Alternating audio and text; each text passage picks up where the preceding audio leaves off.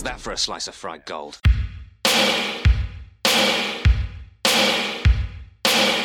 think this is a fucking costume? This is a way of life. I'll be back. There's a flesh wound. I'm not gonna hurt you. I'm just gonna bash your brains. Take your sticking paws off me, you damn dirty ape! I'm sorry, Dave. I'm afraid I can't do that. It's alive! It's alive! It's alive! I guess everyone's entitled to one good scare, huh? Yeah, I watched the movie twice. I watched the regular and the theatrical. And when I watched the director's cut and the theatrical, but when I started watching the director's cut, I put on, there's this thing on the Blu-ray called Mother Mode. Does yours have that? Yeah, I saw that. Yeah. And it's super weird and confusing, way more complicated than like a special feature on a Blu-ray needs to be, you know? And even when you put on, it's got like, you can bookmark things and it's really weird. But the one thing I wanted up is they have this little pop-up, like a pop-up video type thing where throughout the movie, there'll be little behind the scenes tidbits, you know? So I tried to put that on, but the way that Blu-ray has it structured, it's so big on the screen. It's not like subtitles. It's like this big thing on the screen. And I was like, I can't watch the movie this way. Like I can't see a third of what's going on. Like You need the actual, for the kids who don't know, like you need the actual pop-up video thing, like you need the bubble sound. Yeah. Yep. I just did it. Yeah. The bubble sound, the neon color or whatever it is. And it pops up and it's Pop-up aliens. Michael Bean actually died in this scene. Anyway, I will say this one thing, and it should be on the recording. And since we're recording, I guess it is now. This fucking book, The Futurist by Rebecca Keegan, is fantastic. I never even, no disrespect to James Cameron, who we always joke. I know you're listening, James. I never cared that much. But she writes it in such a way that it's like really interesting the entire time. It's a fantastically written book. I'm not good at words, but she is what I'm trying to say. She is. She's a very good writer. Rebecca Keegan. That book is, I mean, we mentioned it on, I think, one of either the Terminator episode or maybe one of the bonus episodes that's kind of our main source, but it is very good. It goes all the way through Avatar. I don't know if she'll do an update when the new one comes out, but it traces his whole life and career up to Avatar. Rebecca Keegan, she doesn't need us to boost her profile. She's the senior film editor at the Hollywood Reporter. So she's doing. She did comment on your post about her though the other day. Yeah, so she that did. was nice. She's very nice. Yeah, it's very nice. So yeah, that book is invaluable. It's been like my main source. I try to usually use multiple sources, magazine articles and interviews and things like that. But hers has been a good like through line, especially some like behind, because she interviews a lot of people. So you get a lot of insight that you wouldn't get otherwise. Nice. I mean, in the stuff talking about his childhood, she like is interviewing his brothers and like members of his family. It's very cool. Yeah, and it's not like what you'd say. I mean, I know this episode's already going to be long enough without going on about this forever, but she deserves some praise. It's not, if you had pitched me a biography of James Cameron, I don't know that I would have cared, but it's actually just like segmented, I love the way that she breaks it up into bits, and it's an interesting story. And just the details she brings out, and it doesn't read like a textbook. Like so many of the books that I read for this show read very boring and intellectual, and hers, it gets all the information there, but it's fun to read. Yeah, I think that's what I'm trying to say. It's a fun read. But anyway, well, hello and welcome to Cinema Shock. We're the podcast exploring the stories behind your favorite cult genre films, and we're just three simple men, not in our brains. I'm about to say I'm offended. Hey, you know what? I've been called worse. I consider myself somewhat intelligent. I mean, we're three best buddies who love movies, and we've been talking about movies our whole lives, and we decided to put it in a podcast form. We read all of this bullshit so you don't have to, and that's why we're here. And so we can tell you all about stuff like James Cameron. I'm one of your hosts, Gary Horn. I am co-host Justin Bishop. And I'm writer-comedian Mr. Todd A. Davis. This week, we'll discover the power of an S and how to make love the Ellen Ripley way in our second installment of our series titled James Cameron, The Man of Tomorrow. Oh, thank you, Todd. Yeah. I don't think I kept it for Somebody Needs a Nap, but just this made me think of it, the Make Love the Ellen Ripley Way. One of the 1-star reviews I saw was a person just super pissed off because they watched the special edition of Aliens and it apparently cut out the scene where Ellen Ripley was falling into the lava and an alien burst out of her chest. And I will have you know was never Aliens. But yeah, that's Alien 3. That's the next movie. But so anyway, they're mad that a scene from a completely different movie wasn't in this movie. Yeah, and I just love that one, but I didn't use it. Man, I really hate that the director's cut of Aliens cuts out the scene where Kirk and Spock have their hands up against the glass. You remember that scene in Aliens in the theatrical cut? But the director's cut it's not there. It's 1 star. Yeah. Well, here's the thing. In the version that I watched, when you find out that Newt is Tyler Durden, it just, wow. I do have to was that in the version that you guys saw? Did you see that, or did they cut that out? That wasn't there. It was out. It was gone. Oh, they cut that out. 1 star. Damn it. I missed the scene where she tried to sell soap to Hicks, but I am Jack's face hugger. This whole thing's already gone off the rails. Although I do have to say, you bringing up the earlier point makes me wonder if the Starship Enterprise crew, any of them, had ever run into xenomorphs. Like, there's a comic book somewhere. There's gotta be. There's gotta be. I don't feel like the Star Wars universe does not play well with this universe. Yeah, or Star Trek universe. I can't believe I did that. I'm so sorry. You're fired. There are so many Star Trek crossover comics and Aliens crossover comics that if somebody hasn't done that, they need to get to work on it. So I do have to say before we really get going that, our last episode, our Terminator episode, thank you for everyone who listened to the whole thing. It's very long. It's the longest episode we've ever done. Might be the longest episode we ever do because we might start putting like the bio stuff that took up the first hour or so of that episode into its own episode. Let us know what you think about that, though. If you like that, or if you like it all as one story, like we kind of joked last time, nobody really listens to these podcasts in one go unless you have a job where you can just sit and listen to it all the time.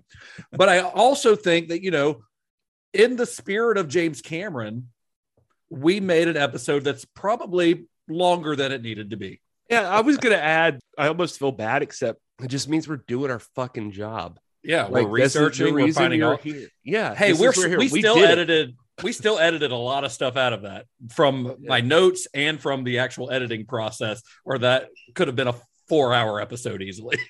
Yeah. There's a lot. There's no shortage of information about the creation of really any of these movies that we're going to talk about. It's exciting. I will say this. I did find in the interviews book, apparently already in Terminator, there was a sequence that they actually shot. It was going to be Sarah Connor getting wheeled out on a gurney. Yeah, at the end. Yeah, when she's wheeled out, you realize that it's a factory and it's Cyberdyne, and it was going to show that them peeling off the hand and a person picking up the chip. Just setting up part two. Like he already had that way back in the first one. I just thought that was interesting. But interesting. They said they shot it, but for some reason the technical quality wasn't good enough, he said, and they decided not to use that. I wonder if that deleted scene's available anywhere. I'd like to look that up if it is. I'm curious. That's interesting. So following the success of the Terminator, James Cameron was kind of thrust into the spotlight. That movie was made, we mentioned it was made for $6 million. It made a ton of money. So he was automatically kind of a star almost. So after that film, he had his choice of projects in Hollywood. But as we discussed in our Terminator episode, there was a time period during the development of that film that Cameron got a job as a screenwriter working on the sequel to Ridley Scott's Alien. And then, against the advice of pretty much everyone in Hollywood who he spoke to about it, when Cameron was ready to move on to his first post-Terminator project, it was that Alien sequel that he returned to. The resulting film is going to be, of course, the subject of this week's episode, a film that marks Cameron's first to be produced within the studio system that he would make his home for the next several decades. And the movie we're talking about is 1986's Aliens. Just tell me one thing, Burke. You're going out there to destroy them, right? Not to study, not to bring back, but to wipe them out. That's the plan. All right, people, on the ready line. Movement! Talk to me, Hudson. I got signals. I got readings in front and behind. There's nothing back here. Look, I'm telling you, there's something moving and it ain't us. Get them out of there! They cut the power. How could they cut the power, man? They're animals. There's movement all over the place. 5 meters, man. 4. Aliens. This time, it's war. Alien story doesn't start with James Cameron. This is a movie that was in development or in the works for a while before he sauntered into the producer's office. At the time that it came out, you got to remember that it had been 7 years since Ridley Scott's original film. That's a pretty long time between a first and second movie.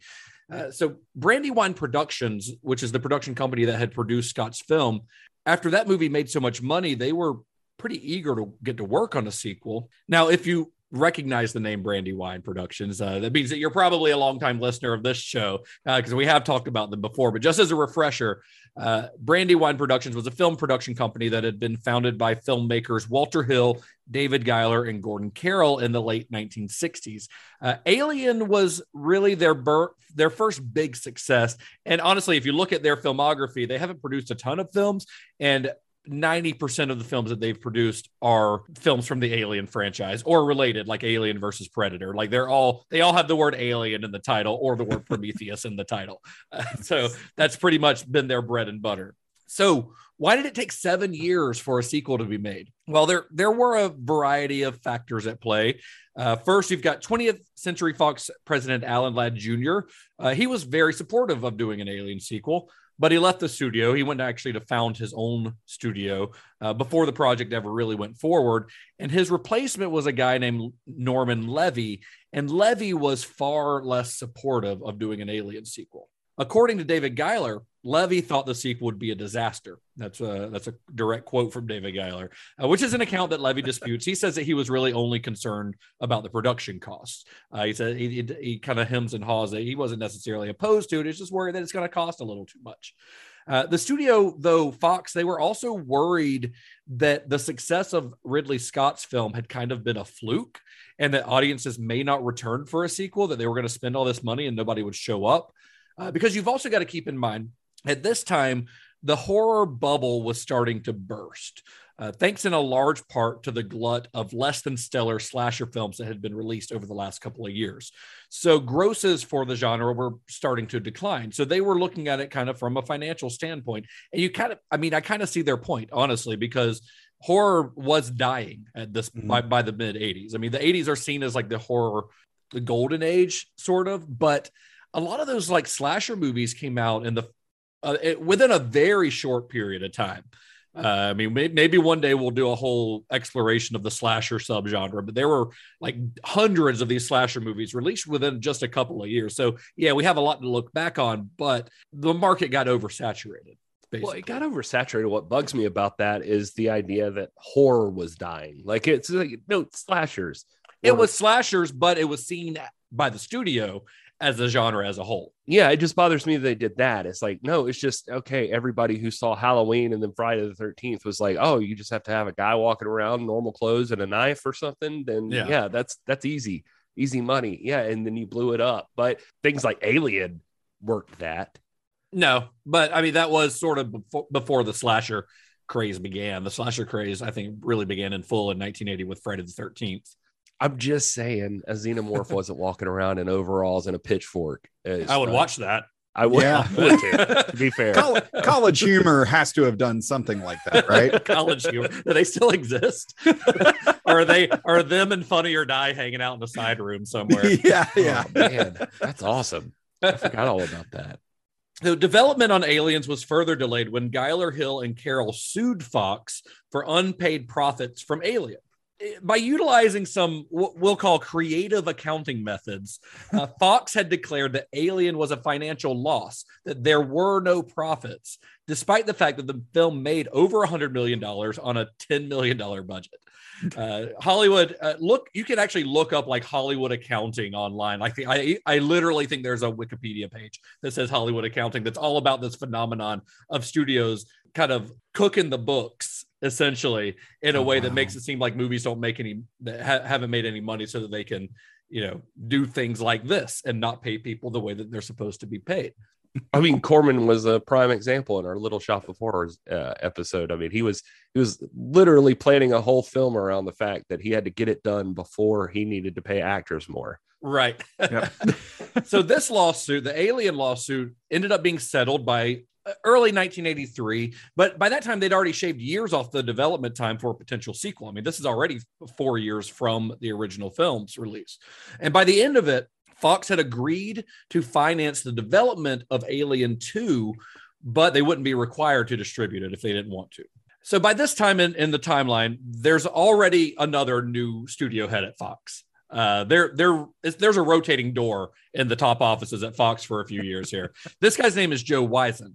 Joe Wiesen was receptive to the idea of an Alien sequel, but he couldn't quite convince everyone at the studio. Like, I mean, obviously what he says goes, but not everyone was gung-ho about going forward with this. They had some reservations. So with the lawsuit out of the way and with a studio head that was at least open to the idea of Alien 2, work on the sequel could officially begin.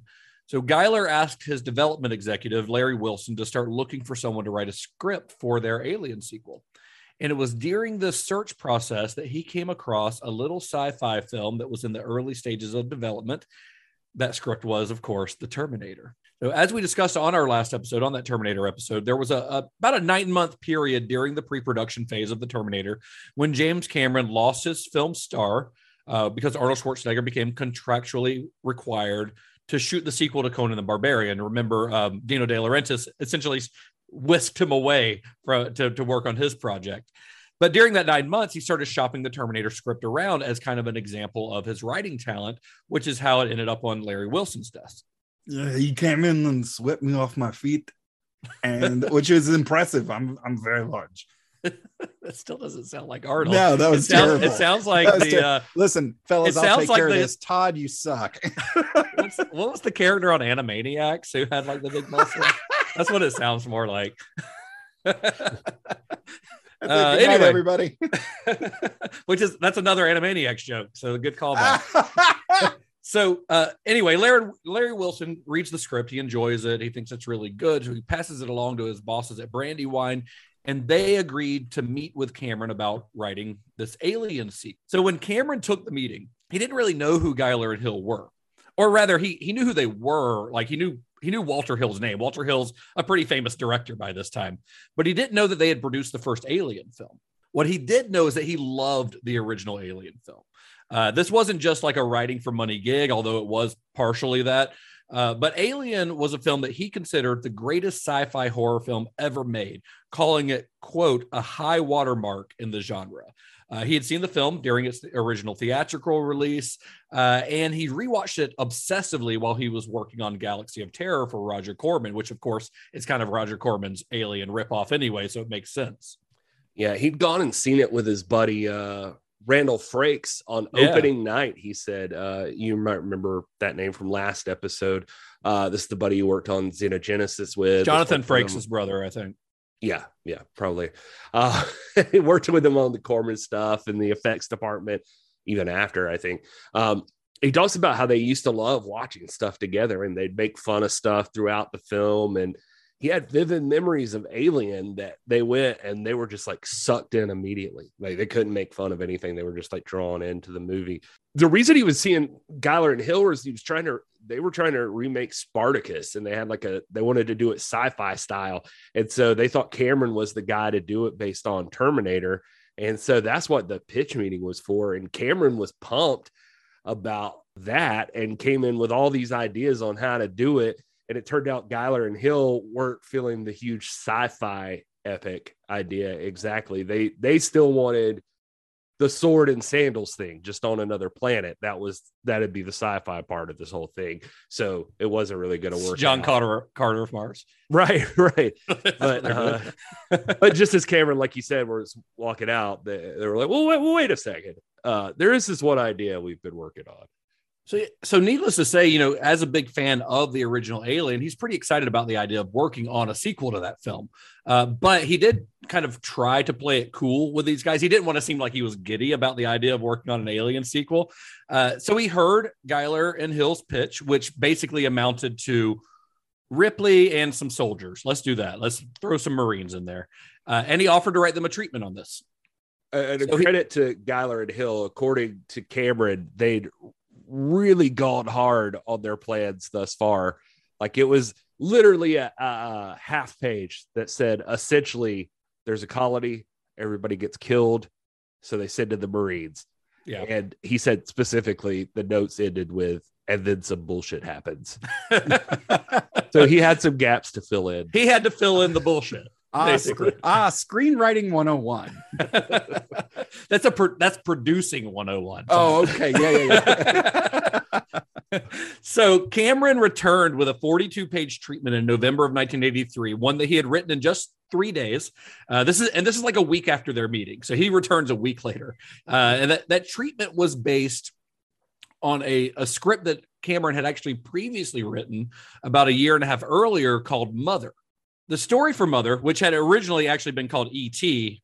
until Cameron found out that this guy, Steven Spielberg, was working on something under that name. It took place on Venus, and its creature, its like main, monster was this human alien hybrid that had been genetically engineered to live in an environment that was fatal to humans. Now, that's a detail that obviously we've watched Aliens. We know that gets left out of the sequel, but Cameron does revive that a few decades later in Avatar. But a lot of this script ended up in his Alien 2 treatment. The story ended with a battle between the titular mother alien and the film's lead, who at that time was a male, who was wearing an exoskeletal loader called a power suit. So he has a lot of this already ready to go. And he just ends up modifying a little bit, adding a bunch of Marines, changing the lead character to Sigourney Weaver's character Ripley, and voila, you've got Alien 2. When Cameron returned to Giler and Hill just a week after their initial meeting with basically the entire movie planned out, they were pretty impressed. They liked his idea. They liked his treatment. They hired him on the spot to write the full script. So it was at this time that Cameron was also hired to write Rambo 2. So he's working on 3 scripts at once. We've mentioned this in our Terminator episode. But before he can finish the Alien script, he's got to return to shoot the Terminator. Basically, he gets word he's working on Aliens. He gets about 2/3 of the way through it, about 90 pages. And all of a sudden, Arnold's ready to go. He's back from shooting Conan, and they can get back to the Terminator. So he had to kind of pause writing the script. Luckily, the executives at 20th Century Fox were impressed enough with the first 90 pages of the script that they actually offered to wait until Cameron was done with the Terminator so that he could finish writing it, which is pretty impressive. Yeah, let's focus on this for a second, because this is kind of cool of them. Cameron was happy he had Aliens, but Giler was the one who told him, like, when he came in, it was like, this is, I got Rambo 2 also. I don't know what to do now. And Giler told him, don't be stupid, take both jobs. And so he did. And it was because, I guess, they felt like, according to Cameron, he said that maybe with the Terminator script, they felt like they had hit the jackpot or whatever reason. But with the timing of that, though, like you said, he had 3 months on all of these. This was like late 1984. Terminator was supposed to shoot next February. Rambo 2 was pretty immediate. So 3 scripts, 3 months. And I don't want to miss this because this is the kind of dude we're working with here. And I fucking suck at time management. So this part just blew my mind. James Cameron operates on a different level than everybody else, especially me. His brain and the Terminators are fairly similar. And and I mean the actual Terminator, not Arnold Schwarzenegger. I don't think Cameron comes when he does a bench press or whatever. Probably. No, he comes when he shoots a gun. But what he did manage in this workflow is he analyzed everything and decided each script would be 2 hours long. So 120 pages on the total page count of 360. He then divided the total number of waking hours that he had during the 3-month period, minus the time in the early hours that would be used for pre-production meetings on Terminator, divided that by the 360 and determined the number of pages per hour that he had to write. And he did that longhand on yellow legal pads. Each nerd alert. Yeah. Each segment of his writing was marked with its own soundtrack too, like Gustav Holst's The Planets for Alien 2. he recommends Mars, Bringer of War as a track from that one that people should enjoy. All right. Apocalypse Now soundtrack for Rambo First Blood Part 2. Makes sense. Vietnam, yeah. He didn't say specifically, but I'm presuming the clanging of metal things together for the Terminator. It was Stomp, the hit Broadway show. And he got lucky here too. Being as prepared as they say, like luck is preparation meets opportunity or whatever. He got lucky here too, because what happened was, despite all of that shit, he still didn't get everything done because, I mean, like you were talking about, Rambo 2 was quite the job. Just for people who are wondering, Cameron was going all in on it with his normal passion, but where he wanted this like thoughtful, meticulous story, like the first film. Yeah. He was dealing with a more established action badass than Sylvester Stallone, who definitely had pull and kept changing stuff up. I don't know if you know this about Stallone, but he's got a bit of an ego. Yeah. He was requesting revision after revision. By the time Cameron was done, he said, quote, it was as though we had them parachuting into Nam for a 6-pack of beer. Now don't get me wrong. To be fair, Rambo 2 is awesome. I was going to say, don't get me wrong. Rambo is another story. And I love the Rambo movies, and just to throw it out there, it ain't really Cameron's sophisticated action film vision, if anybody was wondering about that, but it's still a fun movie. Let's clarify further. Have any of you tried Vietnamese beer? No, I did. It might be worth parachuting in for, fellas. That's true. Just consider. That's true. But my point about him being lucky was just because by the time all this happened, his schedule was fucked. He was like 4 drafts into Rambo 2. He'd only got 2 acts into the Alien movie. It's time to start filming Terminator. And luckily, Fox decided to wait. They said it was like Geiler and Hill had to go to Lawrence Gordon, who was the president of 20th Century Fox, who yet another one. Yeah. Who this is number 4 in our story so far. But yeah, he basically thought that Cameron had the talent to do it, and he loved what he had written so far, saying that, quote, in this business there are those decisions you agonize and lose sleep over, but this one was so obvious, it's a no-brainer. Everything about this guy spelled right, guy.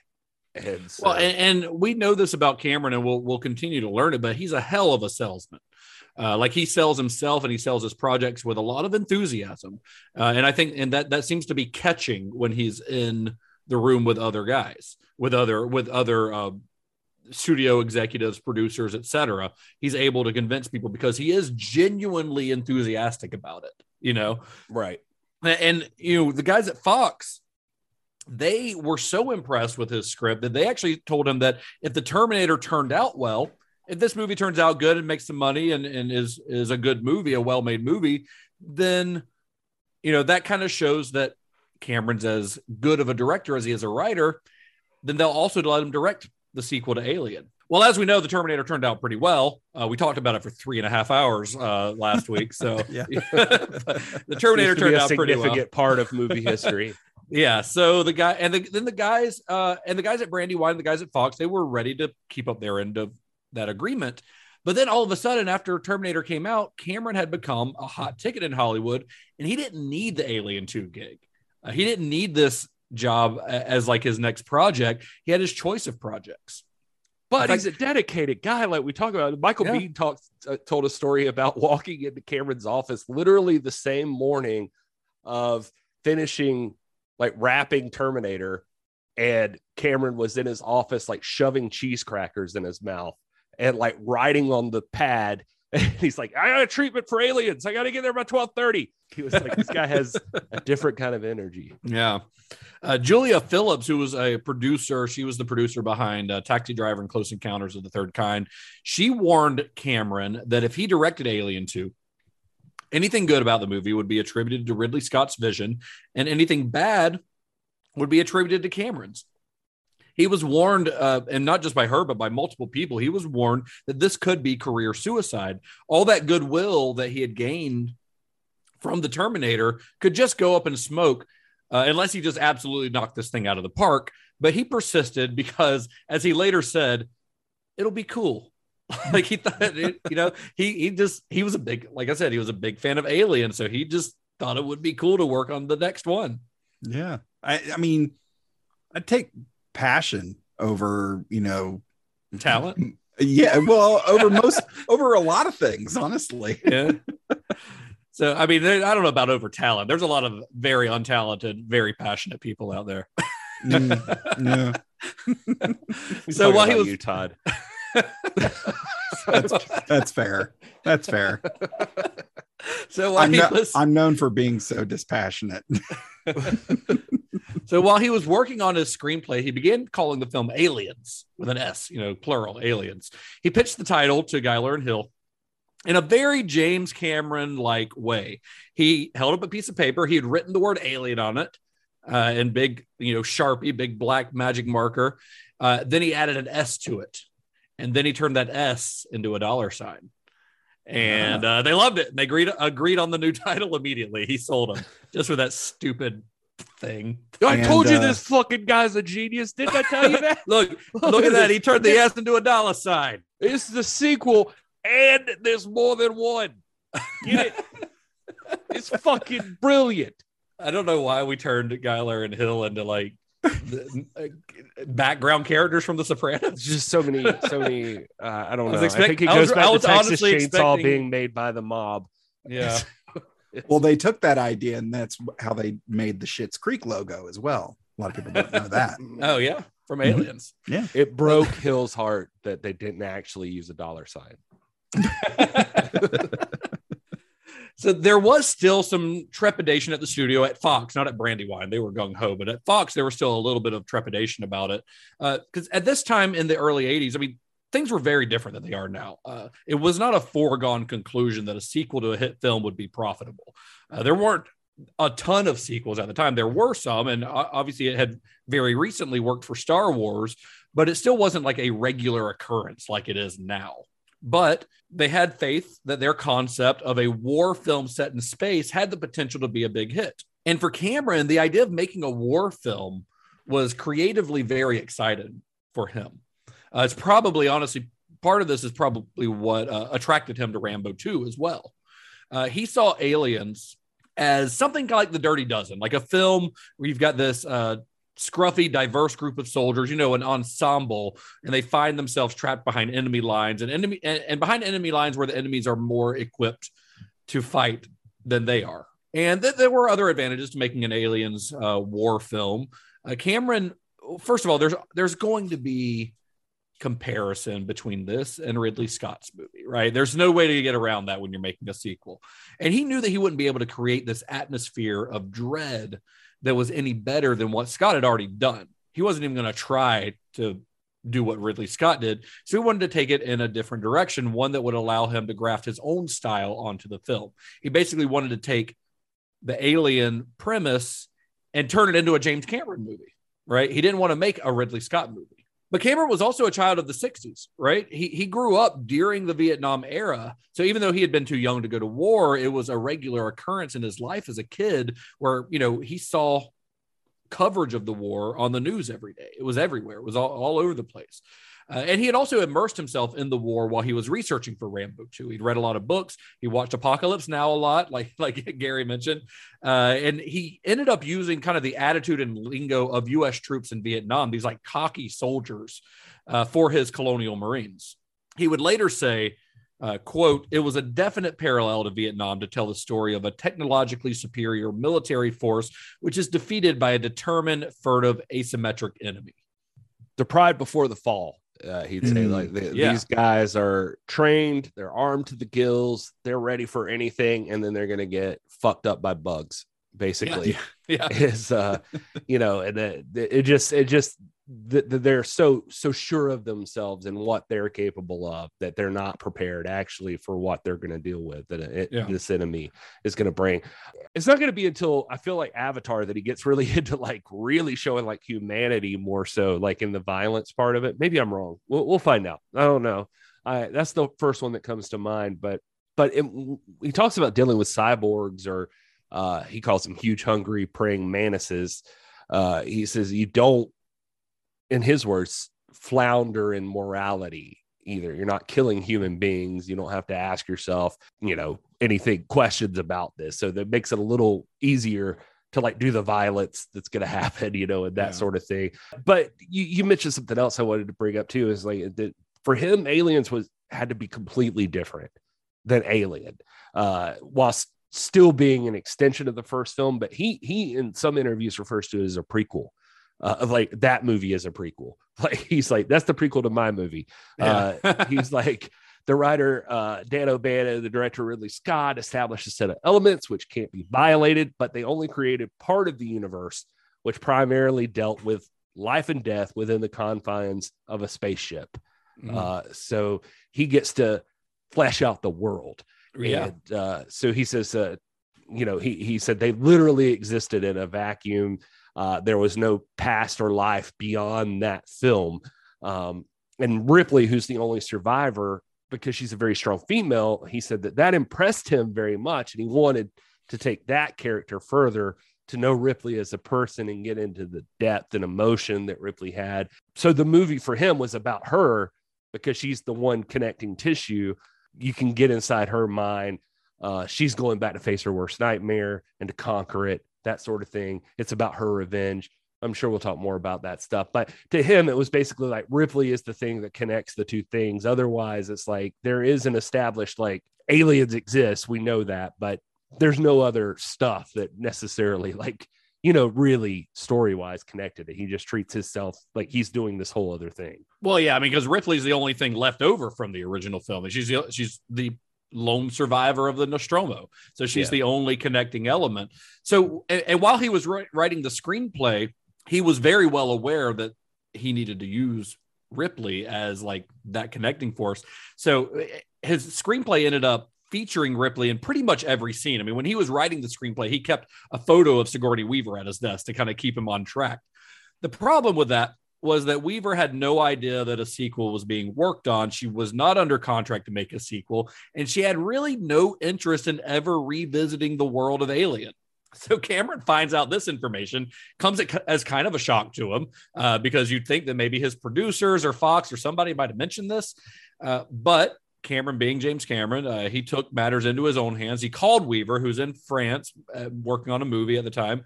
He called her and he said, "Look, you don't know me from Adam, but I just wrote this script I'm calling Aliens. And now I'm in an embarrassing situation. I've been working on this film for some time, but now I'm being told that you don't know anything about it." So he asked her if he can send her a script. And Weaver, she was a little hesitant, but she agreed to read the script. And when she did, she was pleasantly surprised by Cameron's treatment of the Ripley character, because he really does give her a lot more to chew on than the original film did. To hear him talk about it, it's like you're talking about the Vietnam style thing. I mean, these old style movies that he's thinking of basing this movie on, Sigourney Weaver is his John Wayne. Yeah. And so now he finds out, like, so the star of the whole fucking thing is not involved. That's right. Pretty fucked. Yeah. And in the original movie, we don't learn a lot about Ripley as a character.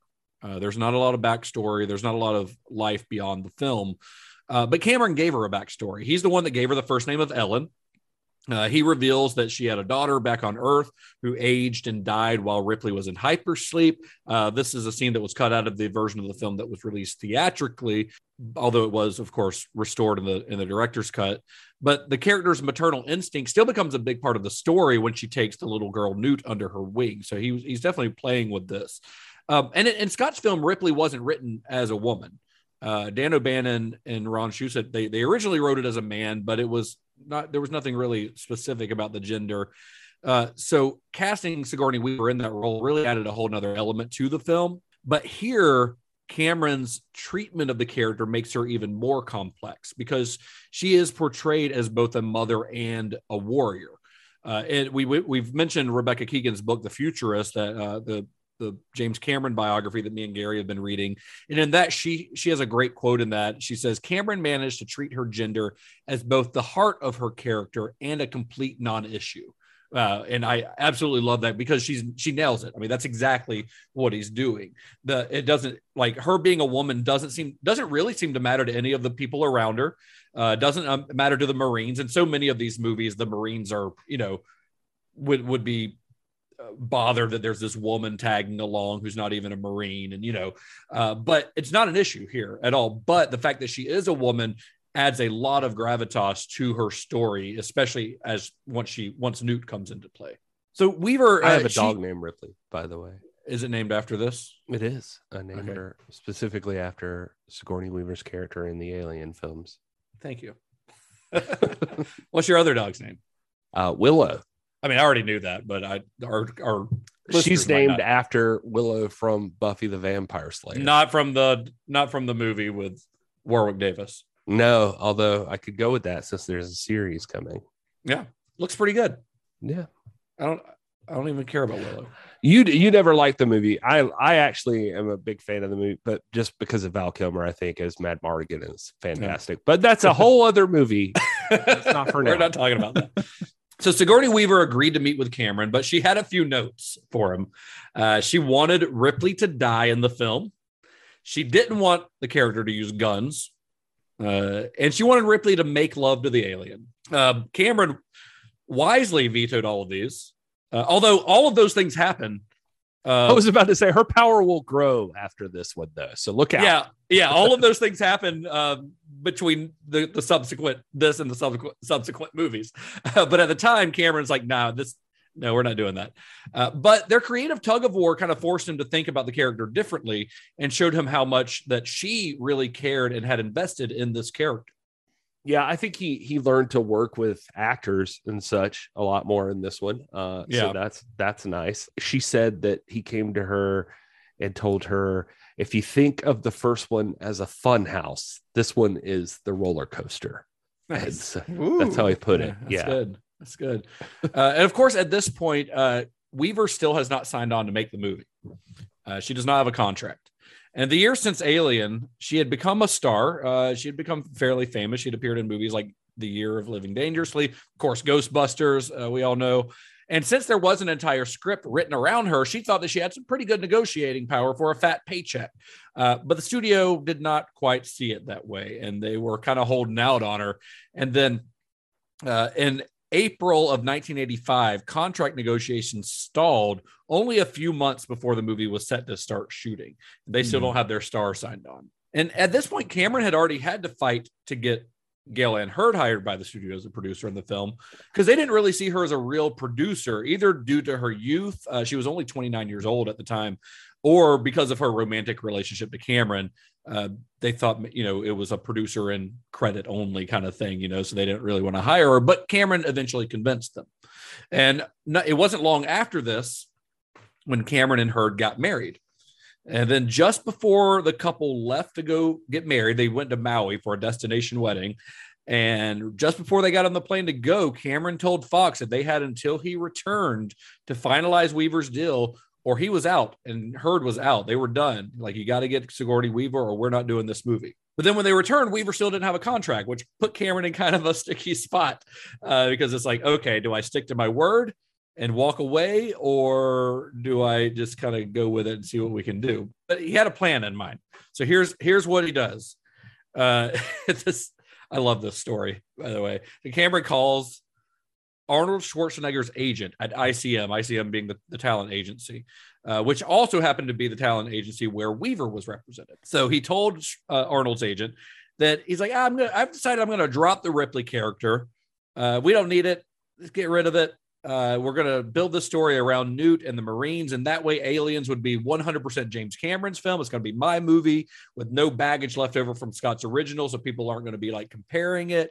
And that's how the phone call goes. He hangs up the phone, declaring just before he hangs up that, all right, I'm going to go start on the script now. Let's go.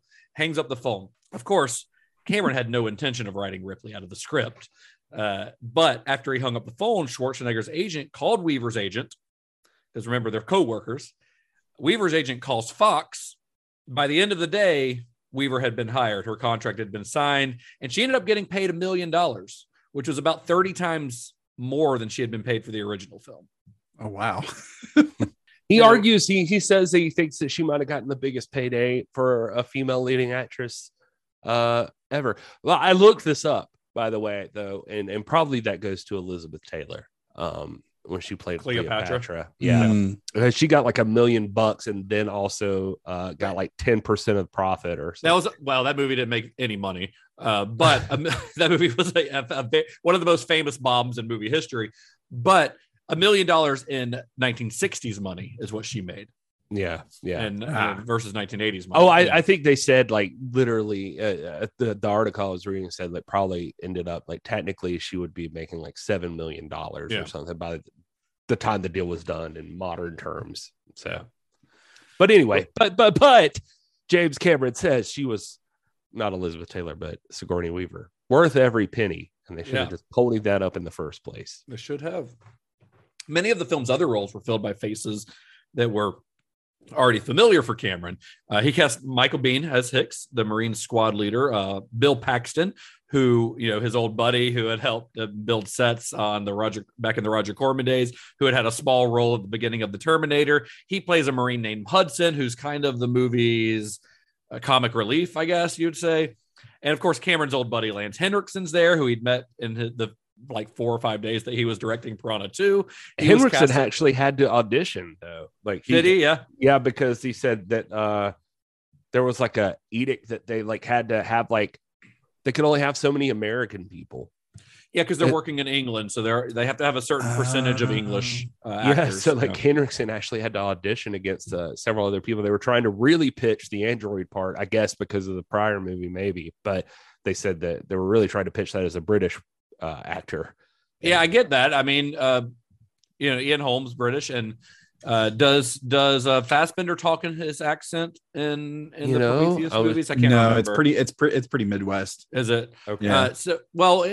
Henriksen gets the role. He plays an android named Bishop, and I was watching this last night, and I was going, man, why would they design an android to look like Lance Henriksen? Like, why, when you're manufacturing an android, why would you make it look like? I get why you make it look like Michael Fassbender, right? Lance Henriksen's got an enormous forehead. It's true. Terrifying eyes. These canyons in his face, and male pattern baldness.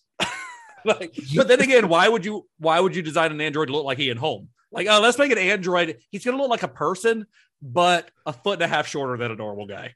He's gonna be like a foot. He's gonna be like a short Hannibal Lecter. Yeah, he's gonna be just oh my god, yeah, short gray hair, a little bit of a tummy.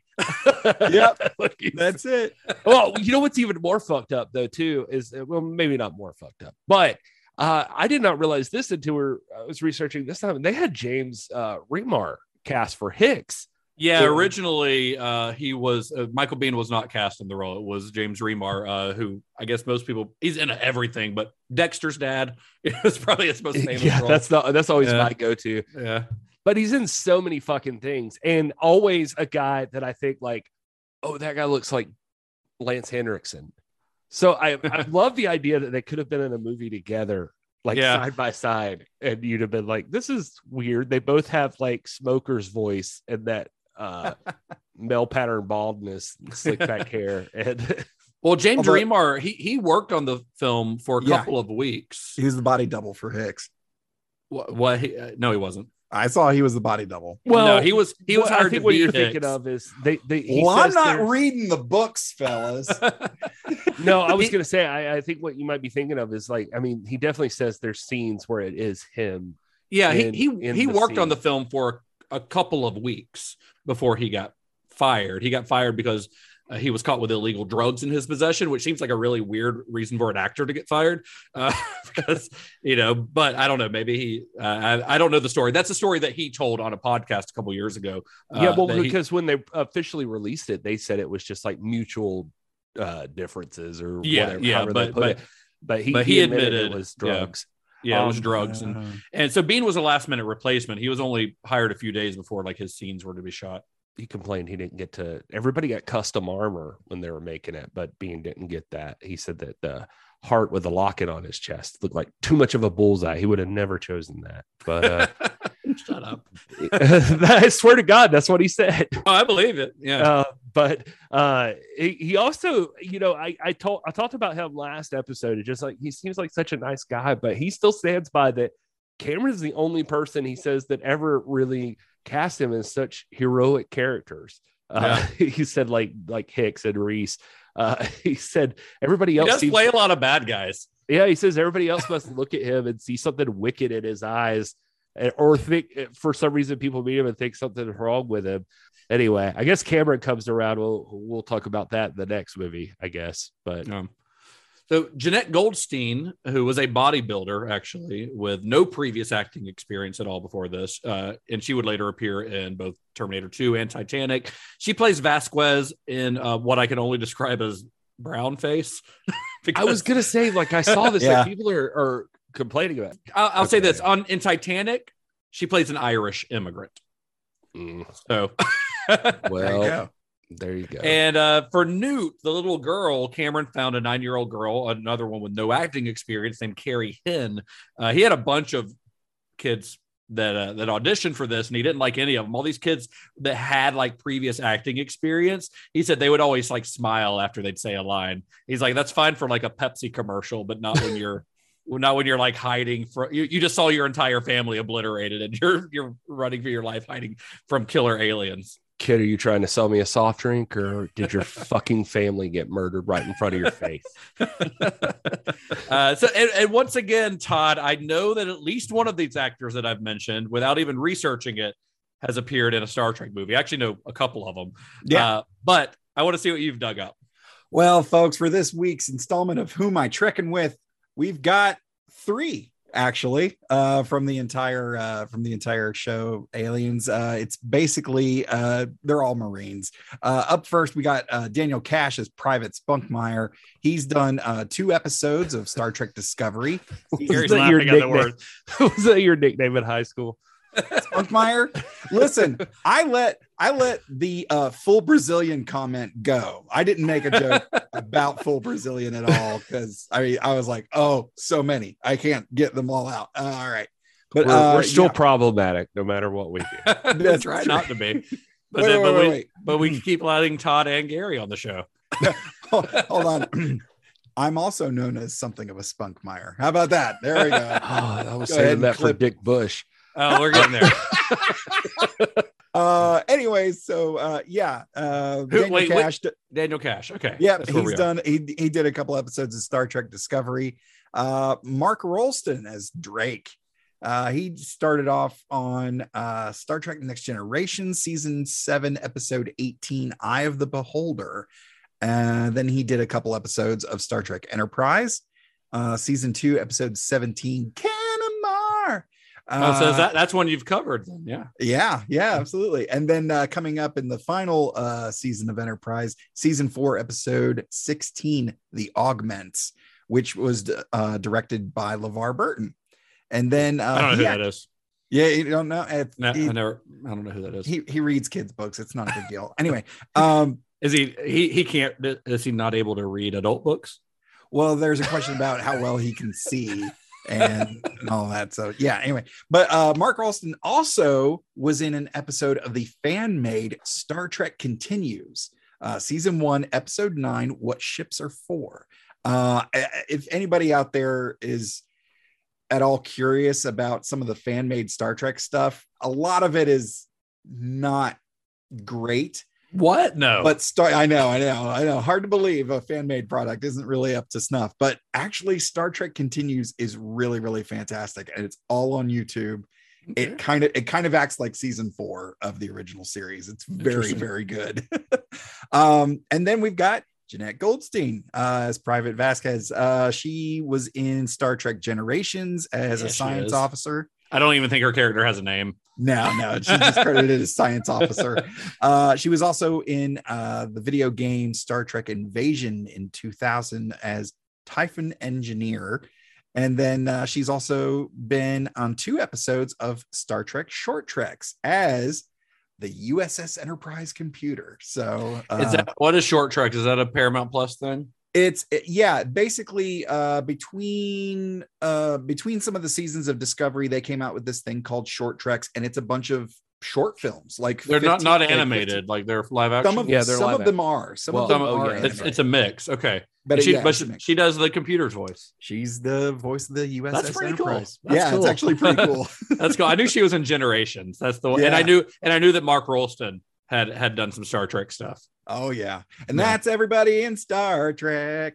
I love. Did you watch the commentary where they got to like they were coming out of their little sleeping chambers, and everybody when Rico Ross, who plays Private Frost, got out and he's like all ripped up.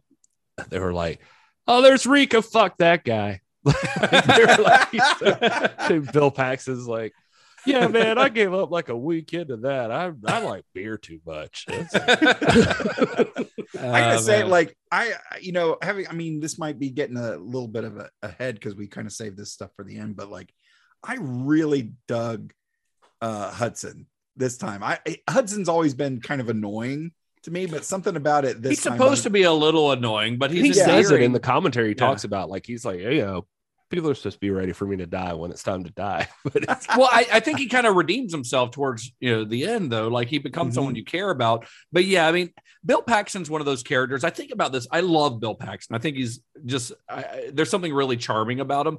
But for some reason, I've never thought he was like a great actor.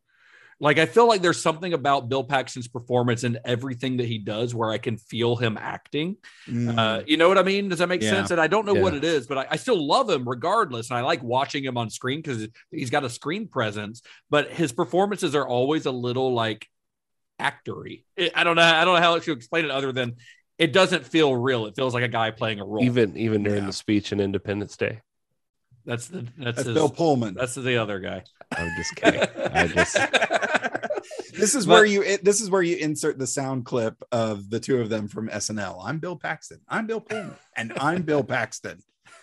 So the cast here, though, I think it's one of the biggest strengths of this film. I mean, there's a lot of love given to Sigourney Weaver, very well deserved. But I think that this ensemble is really what makes or rather is a big part of what makes this movie so good, because this is a war movie, right? And the best war movies are only as good as their assembled characters.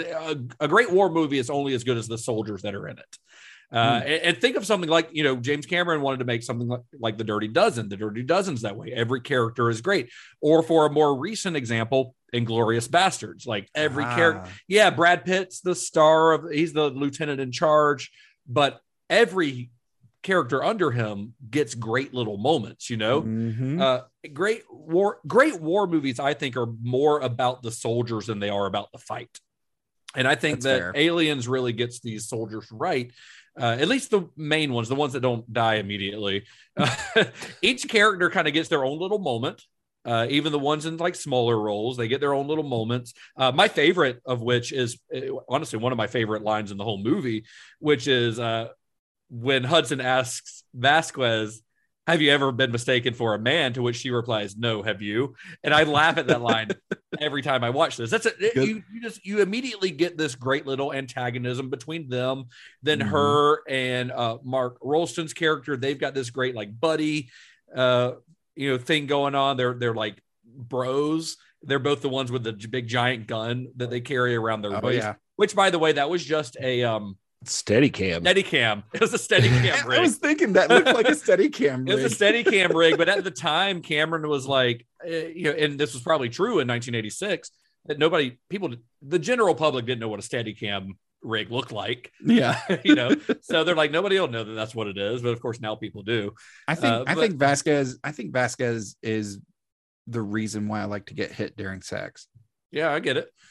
She probably doesn't like men, honestly. That's just I'm just guessing. But I think Jeanette Goldstein is great in this. I think Mark Rolston is great in it, even though he doesn't last that long. But like in the small amount of time he's on screen, I think he's really good. He was very inexperienced at the time. He had done a little bit of TV before this, but this was his first movie. But he's gone on, of course, to become like a great character actor. He often plays cops or soldiers. He's in, Saw. He's in all kinds of stuff, or one of the Saw movies. I can't remember which one. But one of the great indicators, I think, of just how great the chemistry was between the actors who played, the Marines is that other people kept casting them in movies together. Like after this, I mean, Cameron, of course, uses several of them in later films, but then not long after this, Catherine Bigelow, director Catherine Bigelow, she cast Paxton, Henriksen, and Goldstein in Near Dark, which is her amazing vampire movie that she directed. Right. Goldstein and Rolston appeared together in Lethal Weapon 2. And of course, Paxton and Bean, of course, appeared together in Tombstone.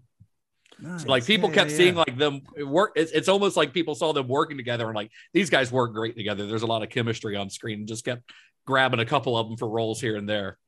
Yeah.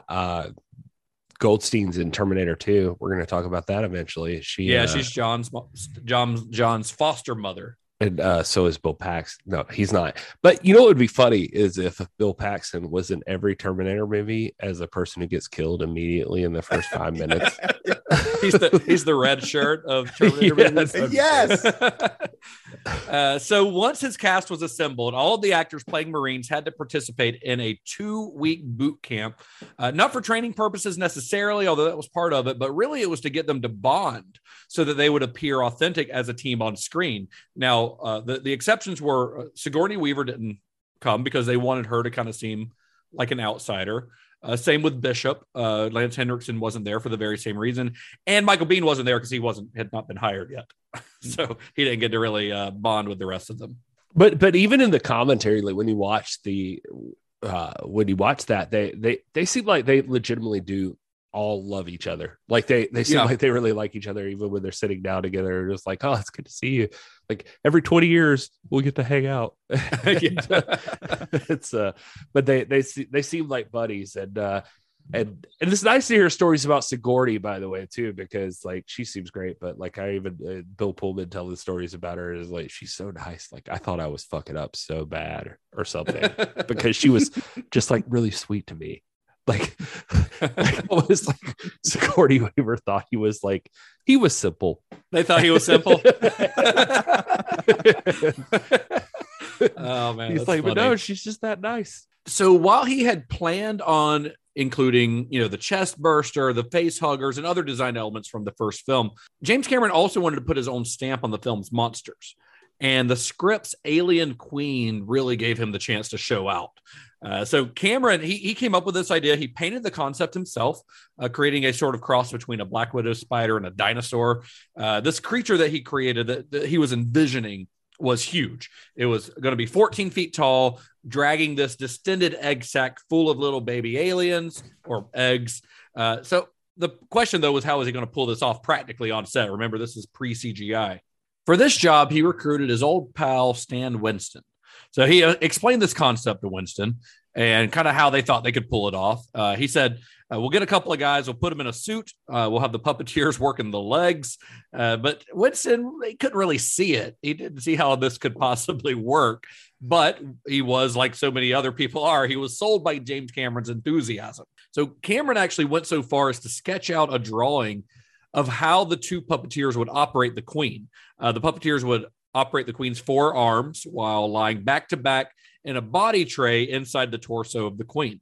And Cameron actually proposed that they build a crude mock-up of the puppet out of foam and black garbage bags just to see if his concept would work. So they built this thing at Stan Winston's studio, his garage, or his warehouse at his studio. They built this thing that was sort of shaped like the alien Queen, but a very crude rendition. And it worked to everyone's surprise, except, of course, James Cameron's, who was pretty confident that it was going to work. Yeah. And Winston, by the way, had to expand his crew. He had to hire a bunch more people. I think he expanded to a crew of about 40 during this time, mostly to work on Aliens, although because he had the expanded crew, he was able to also work on another film simultaneously, which was Tobe Hooper's Invaders from Mars. Oh, which just celebrated its anniversary a couple of days ago. Nice. I haven't seen it, but I want to. Yeah, you didn't watch it when we did a whole episode on the podcast. I'm just kidding. I'm joking. Yeah, guys. So Winston's team set out to build the real thing after seeing that it could work. Although the final product was a bit more complex than Cameron's proposal. And in the end, it took 14 to 16 operators to move the Queen on set. The head, neck, and body were hydraulically controlled. The legs were puppeted externally using rods, and the face, lips, jaw, and tongue were operated by cable. So it's a very complex, very large puppet. This is not a miniature. The size of the alien queen that we see on the screen is how big that thing was. Oh, wow. Yeah. There's no miniature work. It's pretty insane. And then, like the good part for Cameron coming into this movie is like most of the stuff had been designed prior to this, but the Queen was one of those things that like he came up with. And it feels like most of his story is people telling him or, them saying like, come up with something for this. And then he does. And they're like, that can't be done. And then he does it. And, he's bossing people around until they do it. H.R. Geiger, who had been the creature designer for Scott's film, of course, we all know H.R. Geiger. He wasn't involved in the design process for Aliens at all, which was a decision that Cameron would later regret. And the reason, by the way, that Cameron didn't want H.R. Geiger on the set is because he was kind of afraid that another artist with as big of a vision as someone like H.R. Giger. I think we called him Giger last time. H.R. Giger. He was just afraid that Cameron was basically afraid that he wouldn't be able to get his own vision across if he was working with someone as visionary as H.R. Giger. That's kind of what it mounted to. Although, like I said, in later years, he would regret that and wish that he had gotten him involved in the film. But he did get a couple of other artists involved, a couple of other artists that he admired. And they were two guys named Sid Mead and Ron Cobb. Mead was known as a visual futurist in Hollywood. He had made a career out of creating vehicles in sci-fi movies like Blade Runner for Ridley Scott, in Tron. In this film, he'd be responsible for the massive Sulaco spaceship, the spaceship that transports Ripley and the Marines to LV-426. Ron Cobb is a guy that we've actually discussed before on the show back in our Dan O'Bannon series.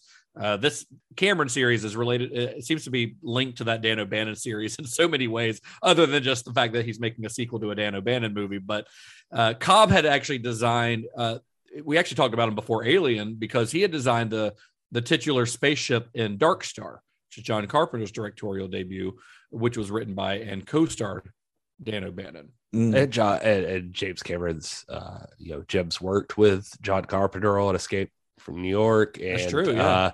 He referenced last week. I mentioned a reference he made to Cronenberg. It's weird. It's almost as though you plotted all these out in this way that we can make all these weird connections, or just Hollywood is so incestual. It's very incestuous.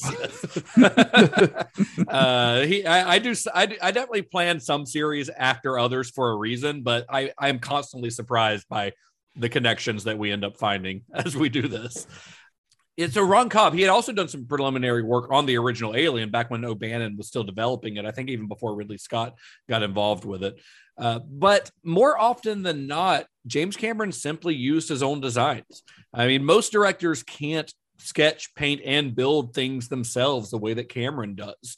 And he knows more than anyone else what he wants his designs to look like in the end. So there's none of this like going back and forth with an artist trying to get what the artist is doing to look like what the thing looks like in your head, right? So because Cameron has the talent as an artist to just do it himself. So oftentimes that's what he does. Michael Biehn, they said like, what do you think makes Cameron so good at what he does and like how he's able to handle these things? And Michael Biehn even pointed out, he was like, it's that he seems to know everybody's job as good as they do. Like he just knows all the spots and he knows exactly what's supposed to be happening. And so he can jump in at any point in any position and tell you how it's supposed to be done. And one of his designs was the power loader that Ripley uses to fight the Queen during the film's climax. And that power loader was inspired by Robert Heinlein's Starship Troopers. In the novel, we actually talked a little bit about this on our Starship Troopers episode back last year. But in the novel, it's not in Verhoeven's film, but in the original book, the infantry troops wear exoskeletal suits in combat. Yeah, it's not until like the sixth sci-fi B movie version that I think they finally start using them. Well, they're a little bit different than they are also in this, because in Starship Troopers they like jump around, they can jump really far distances. So they didn't put them in the movie of Starship Troopers because they thought that would look goofy, and it would, honestly. But he was a fan of this design, or this. Oh yeah, concept. Of course. I mean, even if we talked about his early short film Xenogenesis on our Terminator episode, and if you watch that movie, you will see that the power loader is a design that he's had in the back of his mind, just waiting for an opportunity to use for quite a while, because he 100% has a power loader in that little short film. It was we talked about that on the last movie, but it's fucking. Man, I watched this movie as a kid, and throughout my whole life, I've seen this movie, and I've had always, it wasn't until this time that I've been like, well, James Cameron fucking made a power loader. Like, why are we not making huge exoskeletons? That just seems like it's easy to do. He clearly did. That's not CG. It's a suit, but it's it's got a guy in it. It's got a fucking guy in it. There's a guy, a stunt performer in there. He's got a big burly man in it. A big burly British 270-pound man inside that suit, and he sits there, and he's got a little control for the arms, and it literally is a guy in a suit. It was assisted by cranes. Him. Yeah, it's holding up, helping bear the weight of the actual thing, so he doesn't just fall over. But Ripley's basically sitting on a guy's lap. Yeah, it's doing that. He says in the commentary, it's like the dad with the daughter that walks on his feet, they're she's sitting there, and they walk together. Yeah, and it's just it's so weird. It's really funny to think about. Yeah, it's really funny to think about. Although I guess I never thought how else would you do it with pre-CGI? They didn't have to build this thing. You build a fucking power suit. That's what you do. Now, it's funny, as we've talked about this, an episode and a half in now, we've joked a few times about James Cameron having a reputation as being kind of a dick, but so far, as we've discussed these movies so far, he seems kind of okay, maybe he's a little self-confident. You could say that he's maybe a little arrogant, but he hasn't done anything nefarious or anything. He hasn't been really a dick to anyone in particular. His cast seems to like him. I mean, he makes friends left and right. He's buddies with Lance Henriksen, Bill Paxton. He's making friends. So where do all these stories come from? I feel like you're going to tell us. Well, I'm going to say I have an idea of where that reputation began. Well, let's talk about the filming of Aliens, with that said. So production on Aliens took place at Pinewood Studios. Now, we've talked about Pinewood before here on the show. This is the famous soundstage where it's located a little bit outside of London, where everything from The Shining to James Bond to Star Wars have been filmed, or in the realm of movies that we've talked about on Cinema Shock very recently, for one of them, Little Shop of Horrors was filmed there. And parts of The Dark Knight were filmed there as well, way back, the beginning of Cinema Shock. It's this legendary studio that houses some of the largest sound stages in the world, which was a perfect environment for Cameron, for the world that he was trying to create in Aliens. But it did come with a few challenges. So in the 80s in England, studios came with a crew attached. So meaning that if you wanted to shoot at Pinewood Studios supplied the crews, these guys who had been working for Pinewood Studios for years, decades, some of them.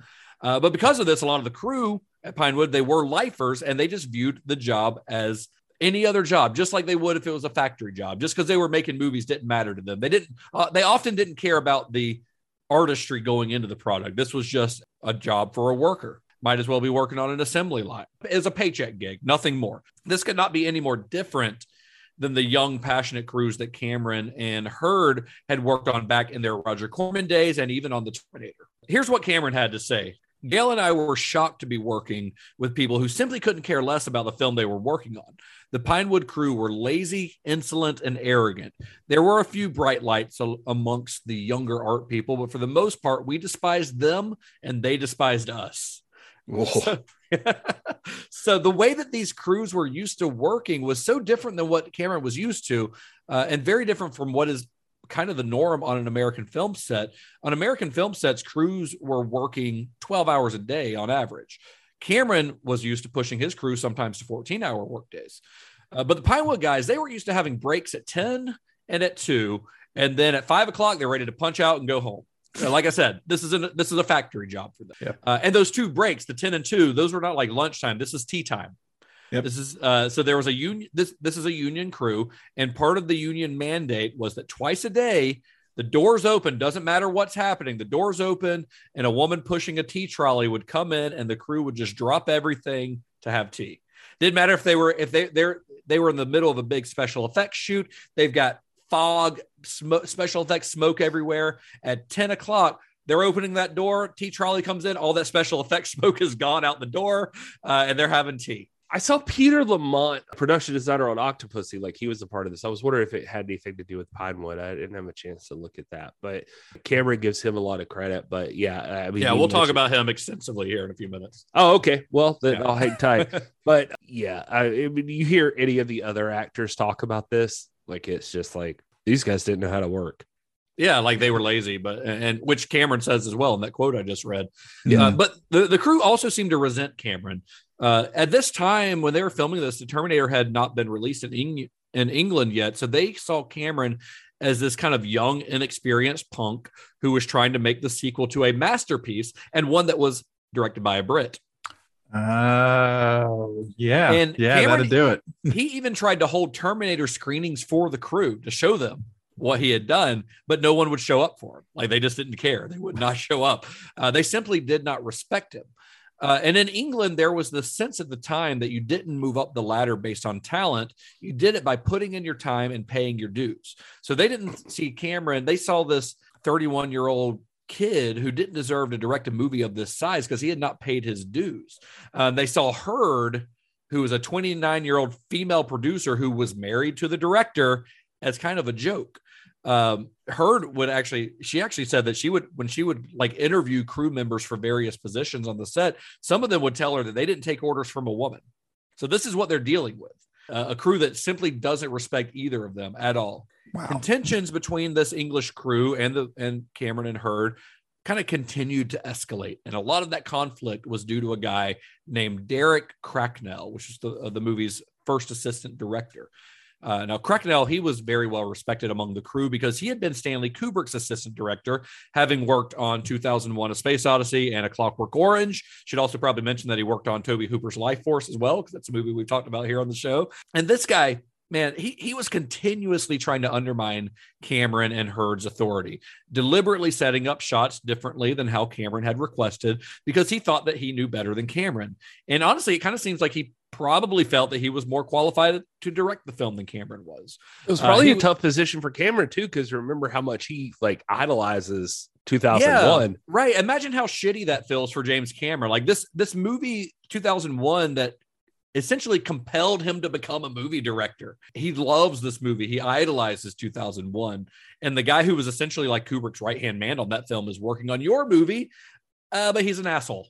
Like that's what he's dealing with. He thinks you're a piece of shit. Right. This guy, he'd refer to Cameron as Governor and Grizzly Adams because Cameron had a beard at the time. So they which is a dumb insult. But, yeah. So he's dealing with this. And then there were also issues with the film's original cinematographer, who was a veteran English director of photography named Dick Bush. I got nothing. Oh, come on, man. After all of that. Damn, dude. No, let's be honest. I don't blame Dick Bush. He's probably naturally grumpy. He's born with a lot of baggage. So he's just it's a tough life. He's from down south, isn't he? South London, I believe. If you visit our sponsor, manscaped.com. Hey, there we go. if only they were, that would be a perfect segue. You won't have to worry about the Dick Bush anytime in your future. See, this is where we need a Ron Gronkowski going, oh man, my English director of photography is really getting out of hand. What do I do, babe? Oh man, you got to get rid of that Dick Bush. But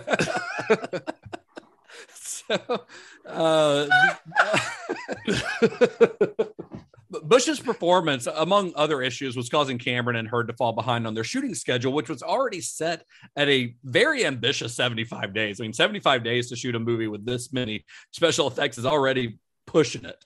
But they were running even further behind, so they fired Bush and replaced him with Adrian Biddle. Now, Biddle, he was pretty young at the time. He was in his early 30s and had gotten to start working under Ridley Scott, actually. He'd been the director of photography for Scott's groundbreaking 1984 commercial for Apple, which, aired at during the Super Bowl. It's like one of the most famous commercials of all time. Yeah, that chick runs in with the big hammer and spins and throws it. Yeah. Aliens was... You're talking about Thor? Talking about Love and Thunder, yes. Okay. The Aliens was Biddle's first credit on a feature film, but he would go on to have a pretty amazing career as a director of photography. He worked on movies like The Princess Bride, Willow, and Event Horizon, which I personally love. Hey, man, I'll not talk shit about Event Horizon. His last credit before his death in 2005 was V for Vendetta. And if I remember correctly from that episode we did on V for Vendetta, I believe he died before the movie came out, like after shooting was done, but before the premiere of the film. It is the tough part about making all these, for if anybody wonders. I always think about like experts that you see pop up on screen for like a lot of these documentaries and stuff. I'm like, they had to know what they were talking about. They read a bunch of stuff again. They went back over their shit beforehand. Right. This is too much to remember all of this, because people will reference to me in my Instagram DMs. Like they'll make a joke about something. I'm like, what the fuck are you talking about? And it was something we talked about. Yeah. Maybe only 3 episodes ago. Yeah. I'm like, oh, dude. Well, the thing is, my brain can only beers and episodes ago. Yeah. And my brain can only hold so much information.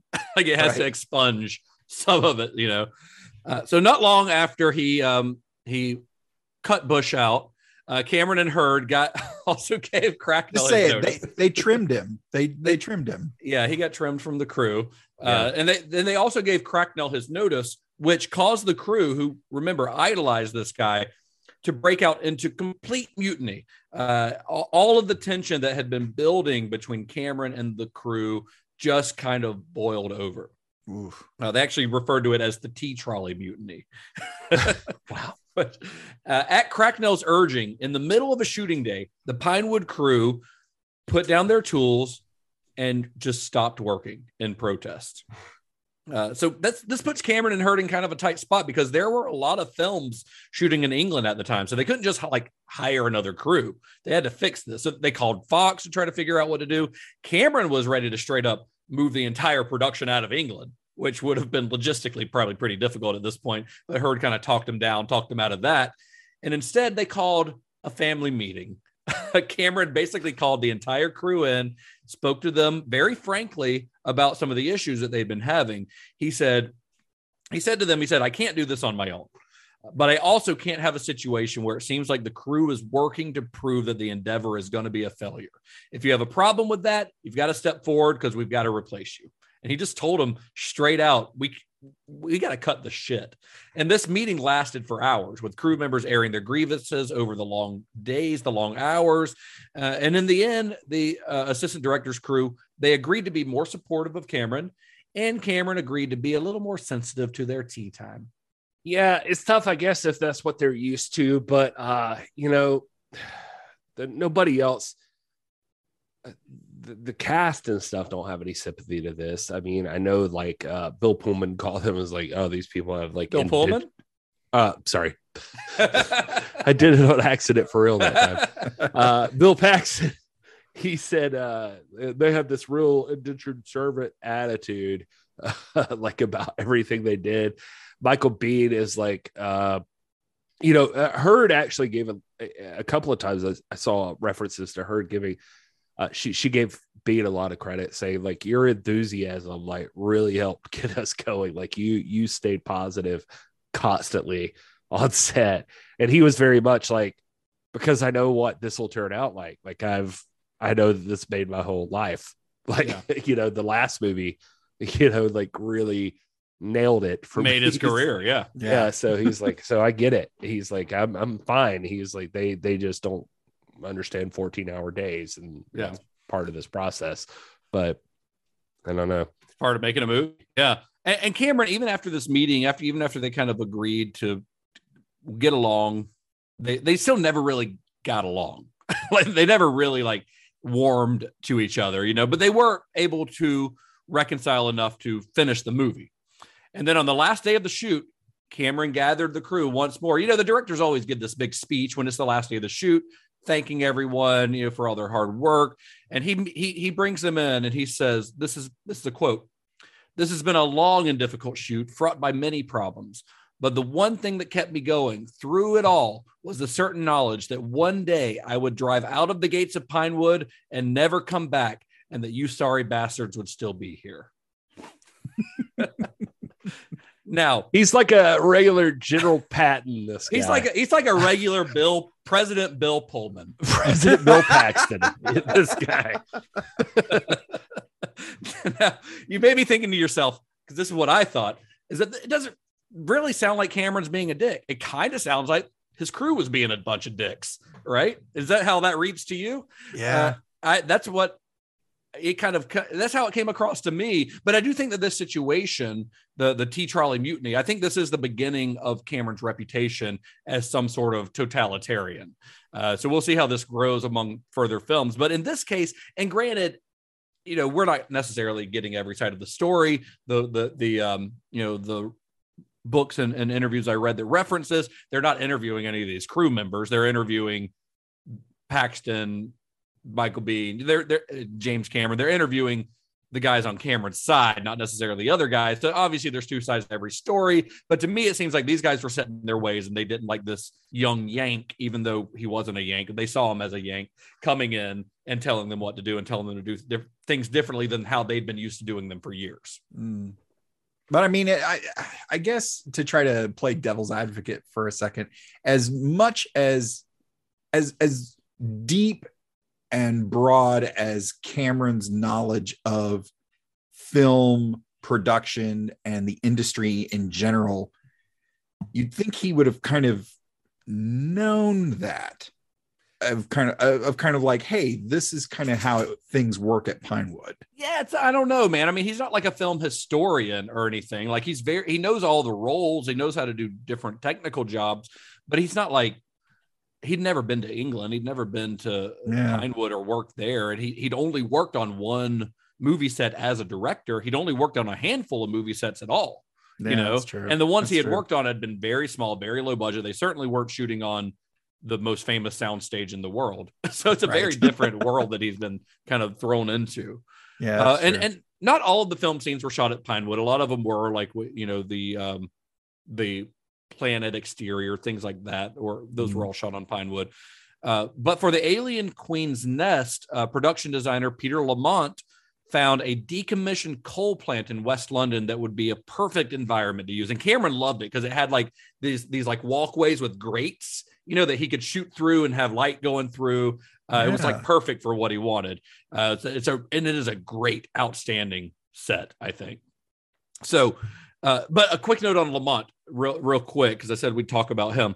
Peter Lamont, he had been working in the British film industry in some form or another since the late 1940s. But when I look at his history, what's most impressive to me is how many James Bond movies he worked on. His first job on a James Bond movie was on 1964's Goldfinger, the third James Bond movie, where he worked as a draftsman. So basically, he's designing things. He doesn't have a credit on that. Draftsmen don't typically get credits on films, but that was his first official job on a Bond movie. But he would go on to work on 18 Bond movies, usually as either an art director or a production designer. He worked on every Bond movie from Goldfinger to Casino Royale, with the sole exception of Tomorrow Never Dies. Oh, wow. He worked on every single one from Connery to Daniel Craig. Isn't that wild? Yeah. Holy crap. That is wild to me. Man, but an amazing career. But anyway, back to Alien. So Peter Lamont found this perfect space that Cameron loved. And it had just one problem. It was completely covered in asbestos, which they had to clean. The air had to be cleared of contaminants. And then the air quality had to be tested multiple times a day to make sure they weren't like killing the cast and the crew. And to further turn it into the kind of gross, gooey alien nest that we see in the film, Stan Winston and his crew had to cover the set in alien slime, which they basically just created by smearing KY jelly on everything. Can you imagine can you imagine if you're like the guy accepting the mail that day and just like this pallets of KY jelly come in? I mean, I was going to say, to be fair, I mean, addressed to Stan Winston, like, hey, what is Stan getting up to tonight? No, I was going to say, this is how I live most of my life. That's how I handle most problems. Is just smear KY jelly, KY on everything. Smear some KY all over your dick bush and just. That would be. God. That sounds incredibly uncomfortable and messy. Open the doors and have tea time, baby. Yeah. So Lamont used his expertise to find other used items for the production as well, including the undercarriage of an old Vulcan helicopter that was transformed into the Marines dropship and a tow truck that British Airways had used to tow 747s. That's their like vehicle that they used to transport the Marines from the dropship into the building, that they go riding on later. It's a badass vehicle. It's really cool, but that was originally a tow truck that British Airways used, and it was used to tow airplanes. So this thing is incredibly heavy. So they actually had to like reinforce the floors, or anywhere in the studio that it was going to drive on had to be reinforced because it was so heavy, because it's such a strong vehicle to be able to pull airplanes. I didn't see the Vulcan helicopter come up in everybody in Star Trek. Todd. Oh yeah. My apologies. And Lamont's knack for reusing found items came in handy when it was time to film the scene where Ripley and the Marines come out of hypersleep. So by this point in the production, they were running out of money, and Hurd and Fox decided that this scene could just be cut. We don't need it. Let's cut it out. But it was essentially the reason they wanted to cut it is because they didn't have the money to build a set. They didn't have the money to build this big hypersleep room. So it was really just a production design issue, and Lamont wanted to try to figure it out. And he came up with a solution based on a pretty old-fashioned idea.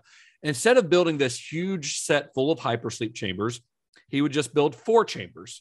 And then he stuck a mirror in there to make the Sulaco seem enormous. And I watched the movie again after finding this out, and you can kind of tell if you're looking for it, but if you're not looking for it, it's seamless. So because I think there are 8 hypersleep pods in that, but the back 4 are just a reflection of the first 4, and you would never know. It's pretty cool. Crazy. That's awesome. I love that idea because it seems like the kind of idea that would come from a Roger Corman veteran, not an established Pinewood Studios journeyman. It seems like the kind of solution you'd have to make on a low budget Roger Corman set. So it seemed like with Lamont, Cameron had kind of found an ally amongst these Pinewood crew members, which is probably why he later brought him back for True Lies. And he actually brought him out of retirement for Titanic, a movie for which Lamont won his first and only Oscar. Nice. Yeah. That's wild. Yeah. That's why I wanted to mention him earlier. He gives him credit for a lot of conceptual design, like in interviews I read, along with, the other guys we talked about. I don't know. There was still some really clever things going on with these. I mean, one of the things I never even thought about before, but if you think about, sorry if I'm jumping around here, but like in Alien, think about when we talked about that with Dan O'Bannon, the initial xenomorph was like a 7 foot tall dude in a costume, and they couldn't find a bunch of 7 foot tall guys for this. And so they used like these, they hired like stunt performers and stuff so that, because generally the humans and the xenomorphs wouldn't be seen in the same frame anyway. And honestly, even in the original Alien, you can never really tell how tall he is. Like that's a cool bit of trivia about that movie, but it doesn't really matter in the original Alien. Like you can't ever really tell how tall that xenomorph is. Yeah. That's a good point.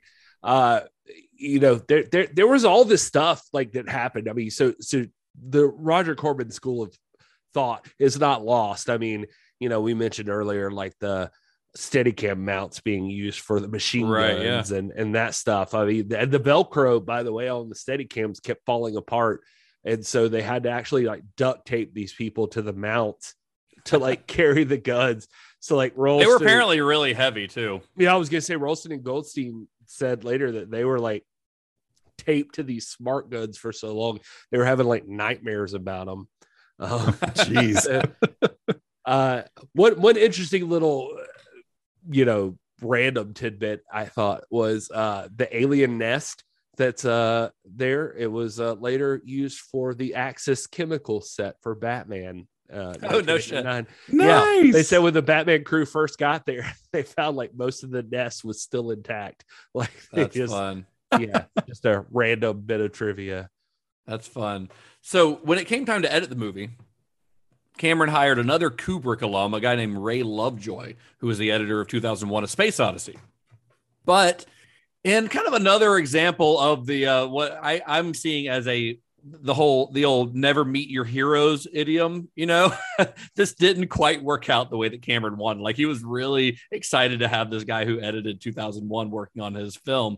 And Lovejoy is a great editor, but he was used to the editing films at kind of a very different pace than what Cameron wanted. Cameron liked quick editing, especially in his action sequences, where he would insert blank flash frames to kind of accelerate the tempo. So you'd have like a single frame here and there where it's just flashing white, often while guns are being shot. And it just kind of keeps the action moving. But at a time when editing took place manually in an editing bay where film had to be physically cut and spliced back together, putting a frame or two of white into a scene was painstaking work. Oh, and it's funny you should mention Batman, Gary, because Ray Lovejoy edited Batman. Oh, that's wild. Interesting. Yeah. I did not know that. A couple years after this, Ray Lovejoy edited Batman as well.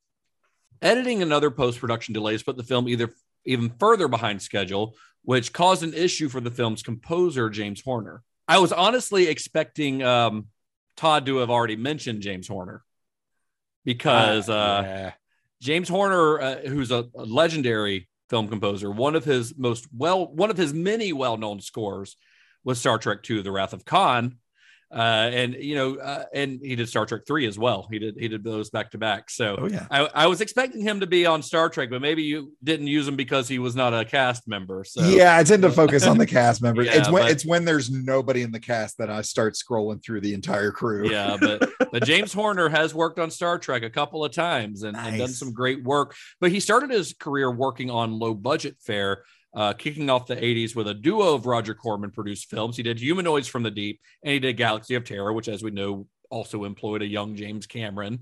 But dude, James Horner, like, look at his filmography. Like, when you get done listening to this episode, just go look him up on IMDb. Like, it is one of the most legendary careers you'll ever see from a composer. I mean, he went on to score Walter Hill's 48 Hours, Willow, Field of Dreams, Honey, I Shrunk the Kids, The Rocketeer, Hocus Pocus, Braveheart, Apollo 13, Jumanji. Like, I can't name all the films that he has composed that you're familiar with. Basically, this guy created the background music for your entire childhood is what he did. So he's amazing. And his work here is good, but it's not his best work, I think. And I think that's because of the time constraints that he had on it. So by the time that Ray Lovejoy had locked in reels for Horner to compose, it was less than 2 weeks before the scheduled scoring session with the London Symphony Orchestra, which was cut down from the original 7 weeks of prep time that he was supposed to have. But because Ray Lovejoy had taken so long to edit, then he didn't have a movie to score to. And they had already hired the London Symphony Orchestra, so they couldn't just cancel the session without forfeiting their entire fee that they had paid to hire them. And this naturally caused a lot of tension, but it caused a lot of tension between Horner and Cameron because they didn't really know how to work with each other at this time. They're both very early in their career. Cameron had never worked with an orchestral composer before. Brad Fiedel, who had done the score for Terminator, did it solo on a synthesizer, mostly on a synthesizer, but he didn't have like a big orchestra. And Horner had worked on some movies, but he hadn't worked with a lot of directors yet at this point. So they're both young and dumb, and well, they're not dumb, but they're both young and fairly inexperienced working with the other like this. So this caused a lot of tension between them, but of course the two would learn to work together better later on because Horner returned to score both Titanic and Avatar down the line. Nice. Yeah, I mean, he talks about that he was a little disappointed with this one because of the timing and everything like that. He says he reused several scores. Actually, the reason I knew what you were talking about Star Trek is he mentions he used I want to say it was for Star Trek 2 and 3. There's some like beats from both of those soundtracks that he reuses in this movie or something like that. I want to say it was at least Wrath of Khan. He said he had to. Yeah, Wrath of Khan he had already done by this point because Wrath of Khan was 82. Yeah, and then maybe it was something he was planning on for 3 or something. I don't remember. He talked about a lot of stuff he was having to like build off of other stuff he already had made to make this. And Ray Lovejoy, like you said, he was used to a slow pace.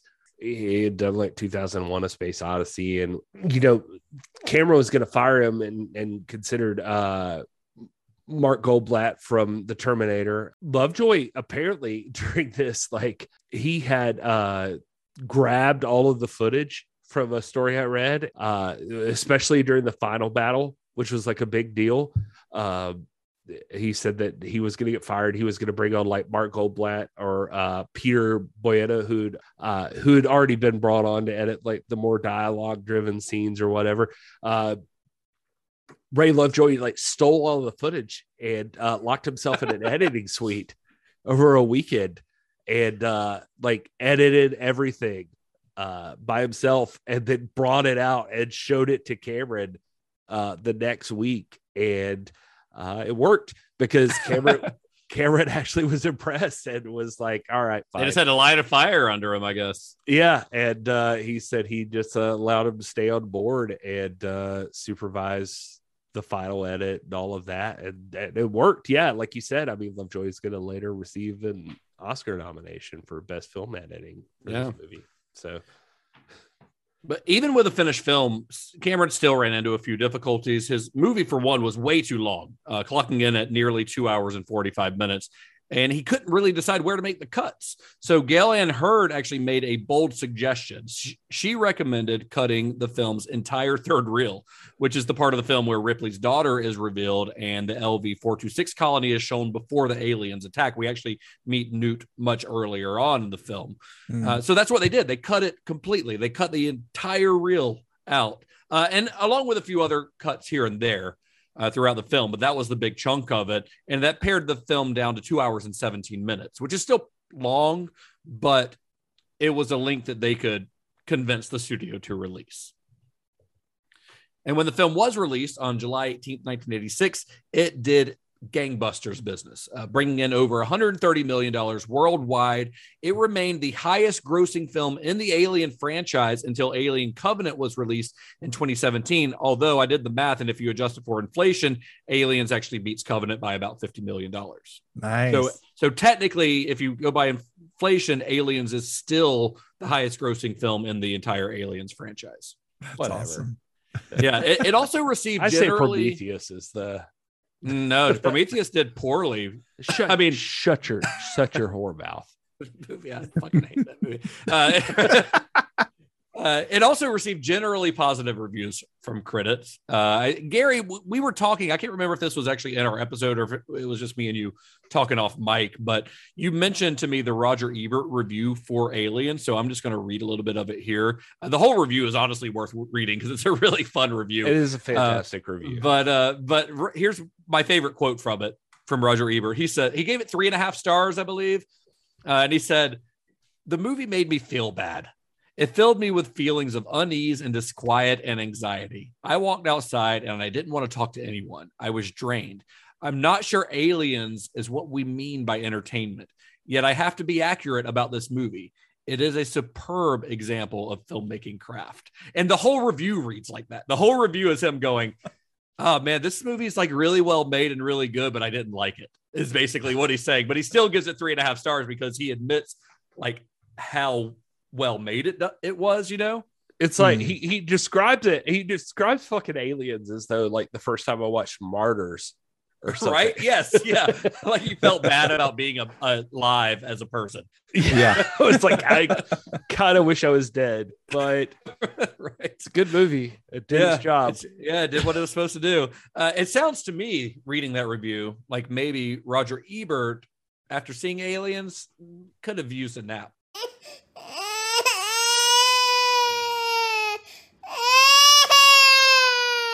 No, 100% sure Roger Ebert could have used a map. And God, let me tell you something.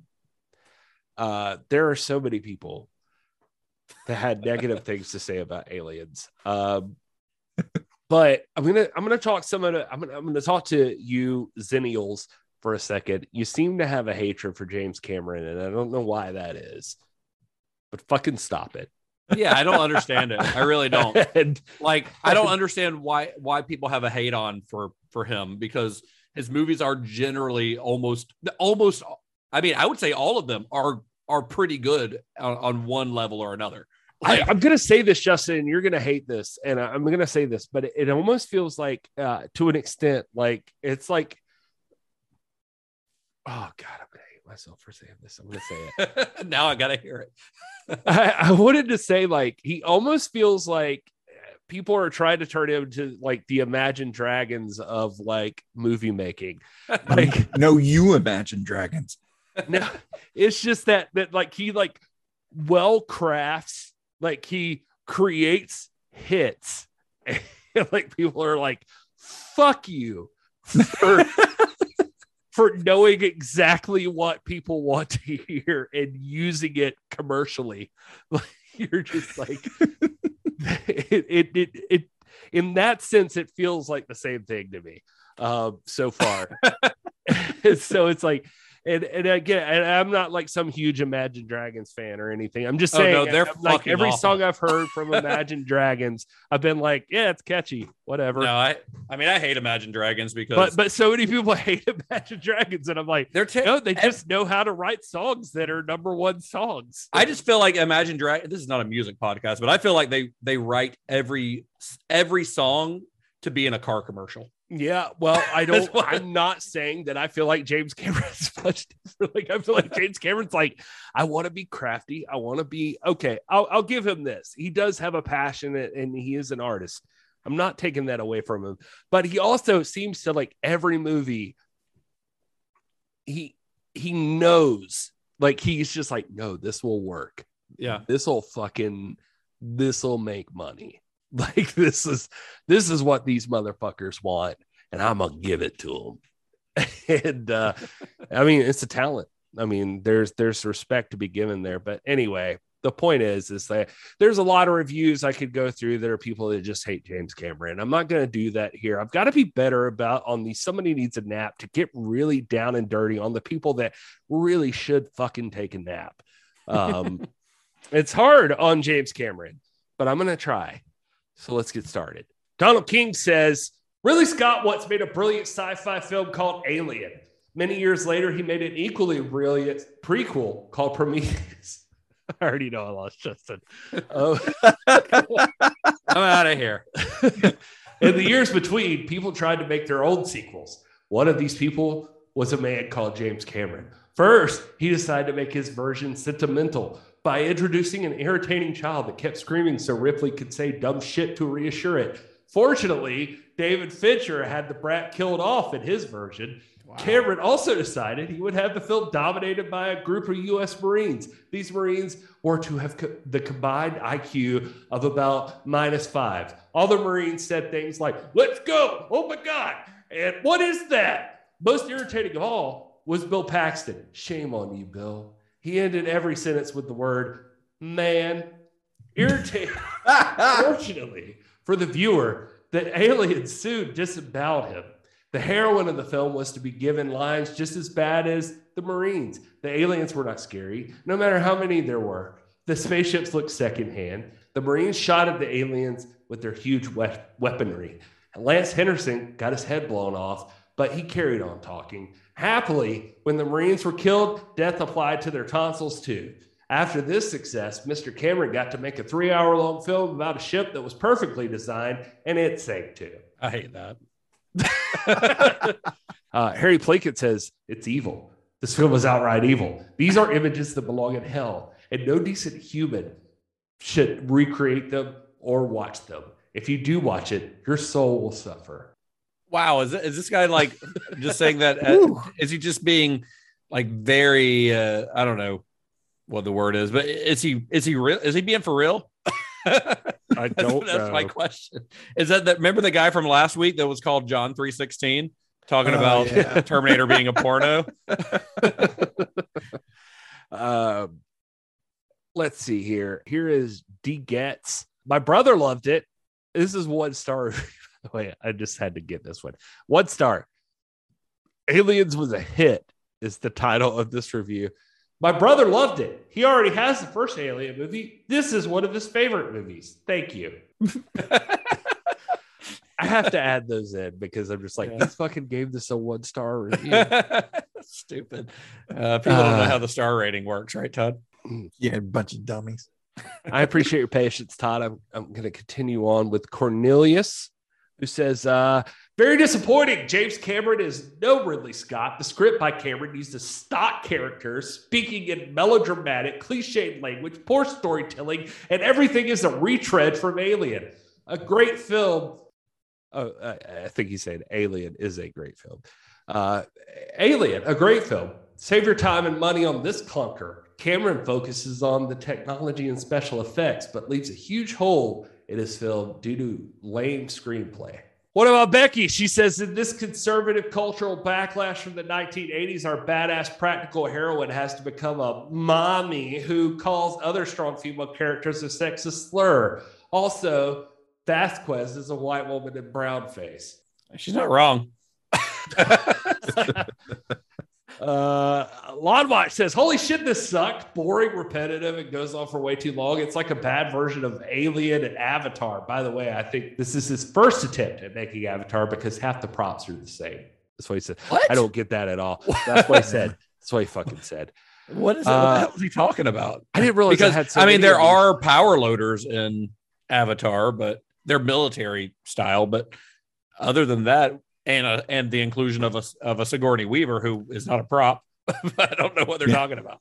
I'm sorry. I know I have a lot of these, but let's keep going. What about Lunchbox, who says, had a sudden urge to watch this while cutting radishes from my salad this morning. I spent my lunches in the first week of 9th grade fixed up by Ritalin and trying to do the knife trick with a ballpoint pen. By the end of the week, my left hand was all flaps of skin, blue and red with ink and blood. The high school guidance counselor was worried that I'd been demonstrating some form of psychosis, but I assured him, I'm just trying to do the knife thing from Aliens. He seemed satisfied. This movie rules, but it sucks. What? I feel like, and this is not necessarily with that one. I mean, that guy's clearly just trying to be funny. But you mentioned the Zennials, I guess, earlier, and it made me think a lot of the people, especially on Letterboxd, I feel like a lot of people are just trying to be witty in their reviews without taking any sort of the actual quality of the film into account. Does that make sense? It's true. These last few, including that one, are from Letterboxd. So Letterboxd is using my last hit. And so, like, for instance, this here from Josh, he gave that a 0.5 star, who said, no, fuck that little girl. I mean, that's just mean. Would you leave her to die? That's rude. Here's Aled, who gives it a 0.5 star and says, I forgot how shitty this is. I struggle to understand how someone could take everything good about Alien and throw it to one side in favor of an annoyingly American war/action movie. Exceptions are the scenes with the face hugger and the ceiling bit. The ceiling bit? That's what they said. Yeah, where he pokes his head up and they're all crawling towards him. That is good. It looks like some like cockroaches coming at you. Yeah. Yeah. This is Sue, who says, for like 4 lines. It says, what a fucking travesty. It looks like a pay-per-view porno parody. Holy fuck, so lame. I'm calling for a 10th crusade to reclaim Alien from James Cameron's hack fingers.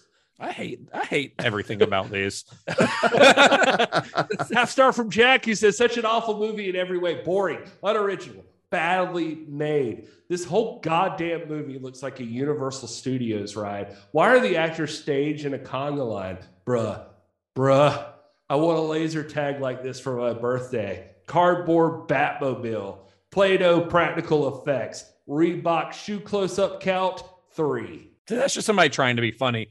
And like the idea of saying that this, regardless of what you think of this movie, and generally most people think it is a masterpiece, to say that it's badly made is like, what the fuck are you talking about? You know? All right, two more real quick. Here's a half star for Ben, who says, you all deserve jail time for convincing me this movie was supposed to be a masterpiece. This is embarrassing. It's embarrassingly terrible. It's beyond terrible. I'm in disbelief. I started it last night and turned it off after an hour, but I finished it just now only so I can move on with the rest of the series. And I like the rest of these films, the ones I've seen at least. Alien is among my favorite horror movies. It's honestly among my favorite movies in general. And I dig Prometheus and Covenant. And I know it's not a movie, but Alien Isolation is super underrated. This, however, feels like it's from a completely different series.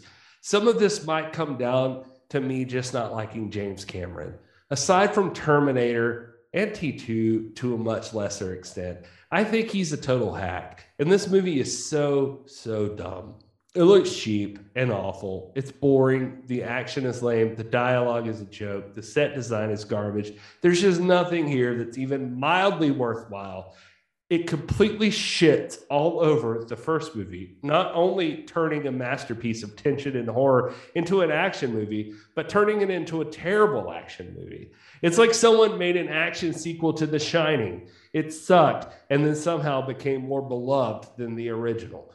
Maybe things were different when this came out. Maybe I'm missing something. I know I'm probably wrong since everybody seems to love this film, but I'm writing this off as complete cheap garbage for now, and I won't be revisiting this for a long time. These reviews are giving me a headache. This is first of all, that guy shitting on this movie and then immediately praising Prometheus and Covenant means that they clearly have horrible taste films. And also like the idea of saying that this is a bad movie because it's so stylistically differently from the first, but then praising the later movies. Have you seen Alien 3? Have you seen Alien Resurrection? The unique thing about the Alien franchise is, especially in those first 4, is that every movie feels completely different because they get these directors who have a very unique vision to take over every single time. And that's one thing I like about this franchise so much, honestly, because it's like letting other like very talented auteur type directors play in the sandbox that is the world that Ridley Scott and Dan O'Bannon created in the first film. I'm not going to disagree with that, but for the final, this is from Canon History. I assume not like Canon Movies, actually. Probably not. They give it a half star, but Canon History, who really needs a nap, says, I hate this movie. I wish it didn't exist. I despise it. I loathe it. I abhor it. James Cameron, fuck you, took everything that made the original Alien a great film and threw it away like it didn't matter. I don't care if this is technically a good movie. They did it with like all the caps and like the SpongeBob meme. Yeah. I don't care if this is technically a good movie. It mangled and destroyed everything the original stood for. I didn't just fucking spit on Ridley Scott's masterpiece. I shat on it. I've dipped my toes in the Alien community, and it shows just how much this disgrace has ruined a potentially niche fan group. Now every piece of media but Alien Isolation, God bless that game, has followed the ignominious, this guy's already smarter than me, ignominious shadow of this revolting sequel. I truly enjoyed the action sequences, and the relationship between Ripley and Newt is awesome. However, if only it wasn't this movie. Wherefore out will God forsake us with such a tragedy? If only, wherefore out did doth hath to best this one? Wherefore couldn't best something else? Oh, the misery! Thine shan't look upon thee, but with the seldom passion of misprise. Truly, this is an example of a horrible miscalculation. Every night I cry in bed thinking of this movie. It has destroyed all I hold dear, lest we forget. You know, when someone comes up with just like this ruined fandom or this ruined my childhood or whatever, I'm always like, you know what?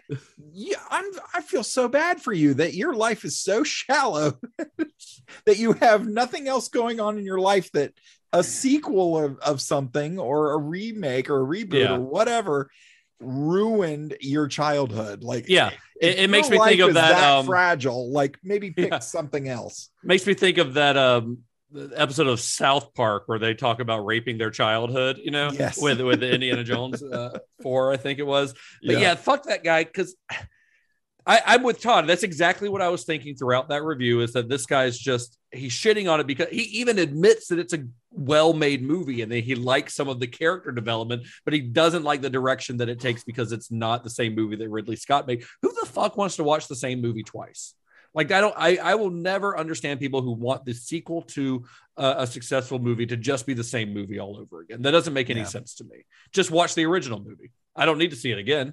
You know, that doesn't make any sense. And Aliens, I don't think this, and this is not just my opinion, this is kind of general consensus. I think it's in contention as one of the greatest sequels of all time. It is the Godfather 2 of genre movies, I think. I mean, I prefer the Lovecraftian haunted house dread of Ridley Scott's original movie.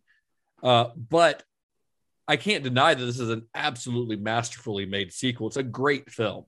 I can still prefer the original and still admit that this is a great movie. You know, why can't you have both? You can't have both. And the thing is like this movie goes back to the I mean, you know, I don't want to say Imagine Dragons because I don't really like Imagine Dragons. But my point is that when this movie came out, James Cameron at least nailed down one thing, and he took this thing and he built a world around what Ridley Scott started with, which was he built about a whole world around a concept, right? Ridley Scott took a concept that was like started and ended in a spaceship, and James Cameron like built a whole universe like around that thing, and it worked. Fuck you people that don't know this, but no, I mean, well, some of you are too young to appreciate this, but they made fucking toys out of this. They made fucking like this thing was huge. I had this some thing of them. was a big deal, and it works. And a lot of the things, despite what you want to think, a lot of the things that you think you know about Alien or that you just take with a grain of salt or that you take as a given that are part of the Alien continuity, I think come from James Cameron's version more so than Ridley Scott's version. The idea of the Queen, I mean, and like I said earlier, Ripley's entire backstory, like the whole universe, because like, I mean, Ridley Scott definitely created the foundation for that. I mean, you know, with the world, the type of universe that he built, this lived in dirty universe that didn't feel like sorry Todd, but doesn't feel like Star Trek, you know. It's very lived in. Absolutely. And that's a great building block. And Cameron isn't shitting on that movie. He's building upon what Scott did. If anything, this movie proves just how good of a foundation that Scott created with the first film. He did exactly what you're supposed to do if you take something like this and you're an actual auteur filmmaker. Make it your own. Like, here's the thing. This person made these succinct like details about what is in this universe. I'm going to take the bare bones of that and do whatever I fucking want after. And James Cameron did that with this movie. And he did. He built upon it. And I still say, even to this day, things that people think about with the Alien franchise come from a lot of this movie. I mean, I don't know. It's disappointing to see so many people hating on it because, I mean, if gun to head, you made me pick a movie, I'm still going to pick Alien. Honestly, I'm still going to pick Alien, but this movie's a lot of fun to me. Yeah. I mean, that's why I kind of jokingly said it was the Godfather 2 of genre movies, because Godfather 2 is one of the only sequels in history that could be in contention as being as good or close to as good as the original. I mean, there are exceptions. I think, people would say Empire Strikes Back, things like that. But for the most part, there's a few like you can nail down, like it's Empire Strikes Back. I would say Terminator 2. Everybody says Terminator 2 is better, but fuck it. I like Terminator. But anyway. But even if you say that Terminator 2 is better than Terminator, or that Terminator is better than Terminator 2, you still have to admit that Terminator 2 is still, as among sequels, a pretty damn good one. And in contention for that. Just like this is in contention for being one of the best sequels. I don't think it's as good as Scott's original, just because I prefer that type of movie to this type of movie. Well, it proves James Cameron doesn't rest on just pre-established bullshit that works. Right. He wants to build on it. He's like, this was a good idea. Let's see how I can take this further. And bring your own ideas into it. He turned Alien into a James Cameron movie. And that's what we want. I mean, sometimes that works out, sometimes it doesn't. I personally have a soft spot for Alien Resurrection. I would never say that that's a great movie, but I like the audacity of getting Jean-Pierre Jeunet in there and making a fucking Jean-Pierre Jeunet movie grafted onto an Alien movie, because it's fascinating to me. It doesn't always work. It mostly doesn't work, but it's a fascinating watch, because I'd rather watch someone with a unique vision like that come in and work on a sequel than just some like journeyman director, or even oftentimes the original director who comes back and tries to do the same thing all over again. That's no fun to me. Even if it's a failure, it can be a fascinating failure, but Aliens is no failure. Aliens is a impeccably made film. One of the best movies of the 80s. No, Aliens is one of the movies of the 80s that completely did the Batman thing, and it made a toy line. It made people today. I mean, you know more about the xenomorph than you ever thought you would because of aliens existing. yeah. And it's just that way. It's tough. I don't know. I mean, he said, I saw a quote with him. He said, what we did was you tried to deflect any possible criticism by making the film in our style, making it more thematically consistent with Terminator than with Alien. Like, he knew what he had, but he was still trying to do James Cameron on this thing. And that's what you should do if you're going to. And if he had tried to do what Ridley Scott did, then people would just be shitting on him for copying Ridley Scott. Right. Yeah, you're absolutely right. I think that, so the Terminator kind of proved Cameron's resourcefulness and his ability to deliver a masterpiece on a small budget. But Aliens proves that he can work on a big budget, work within the studio, and still manage to have his vision mostly intact. It also proves that, sounds like hyperbole, but I think it also proves that he's one of the best directors of action that has ever lived. Because the way that he shoots the action in Aliens is pretty incredible. Once the shit hits the fan, which is about an hour into the movie, it does not let up until the final credits roll. Yeah. It moves on. I mean, it is relentlessly paced. That second half. Something dire is happening in every minute after a certain point. Yeah. But what really struck me this time when I watched it, because it's been a few years since I watched this, what really struck me this time is just how much buildup there is before any of that even happens. In the theatrical cut, it's a full hour into the film before we ever see a xenomorph. It's even longer in the director's cut, although you do see a face hugger earlier on in the director's cut. And luckily, he's filled the film with great, memorable characters. We've already talked about the great Marines, Bill Paxton, Ripley's surrogate daughter, Newt, Michael Biehn. Like, these are all characters you care about. You've got Paul Reiser's, company man, who's kind of a slime ball. Don't really care about him, but it still adds to the overall tapestry of what the film is. He's a great character to hate. He really is. Yeah. Yeah, he really is. And Cameron builds up this sense of impending dread throughout the movie. One thing I really like that he does is that the motion detector that they use, that like kind of clicking noise, beeping noise that it makes, it's like a ticking time bomb. Yeah, you know, and one of the things that it made me think of Dunkirk. Like the way that the music in that feels like a ticking time bomb. You're leading towards something and you're waiting for it to explode. One of the things that never gets enough credit that I swear to God, for even since I was a kid, that I always think about, and maybe it's just me, but has always been that they had the robot turrets that could go out there and shoot the aliens. And it gives you like such a idea of how many there are and how fucked you are. Because you're seeing the ammo go down. Yeah, and you see the ammo go down. I've never forgotten that. From like when I was a little kid, I'm just like always like, oh, they find they have these things, and I'm like, that's so cool. Like you got the turrets, and then they're just like, okay, they keep shooting and they keep coming, and then they're out of like, ammo. We're just like, God damn it. Like it's just that they never stop. Well, it was nice while it lasted. And all of that does all of what that's doing is building towards this moment where all hell breaks loose. And when it does, like it's palpable because you've been building up for an hour plus. And not only that, but you've been living with these characters that whole time. So you have kind of a sense of like you care if something happens to them. There's also not enough respect given to the idea that Cameron built this whole other side of the aliens.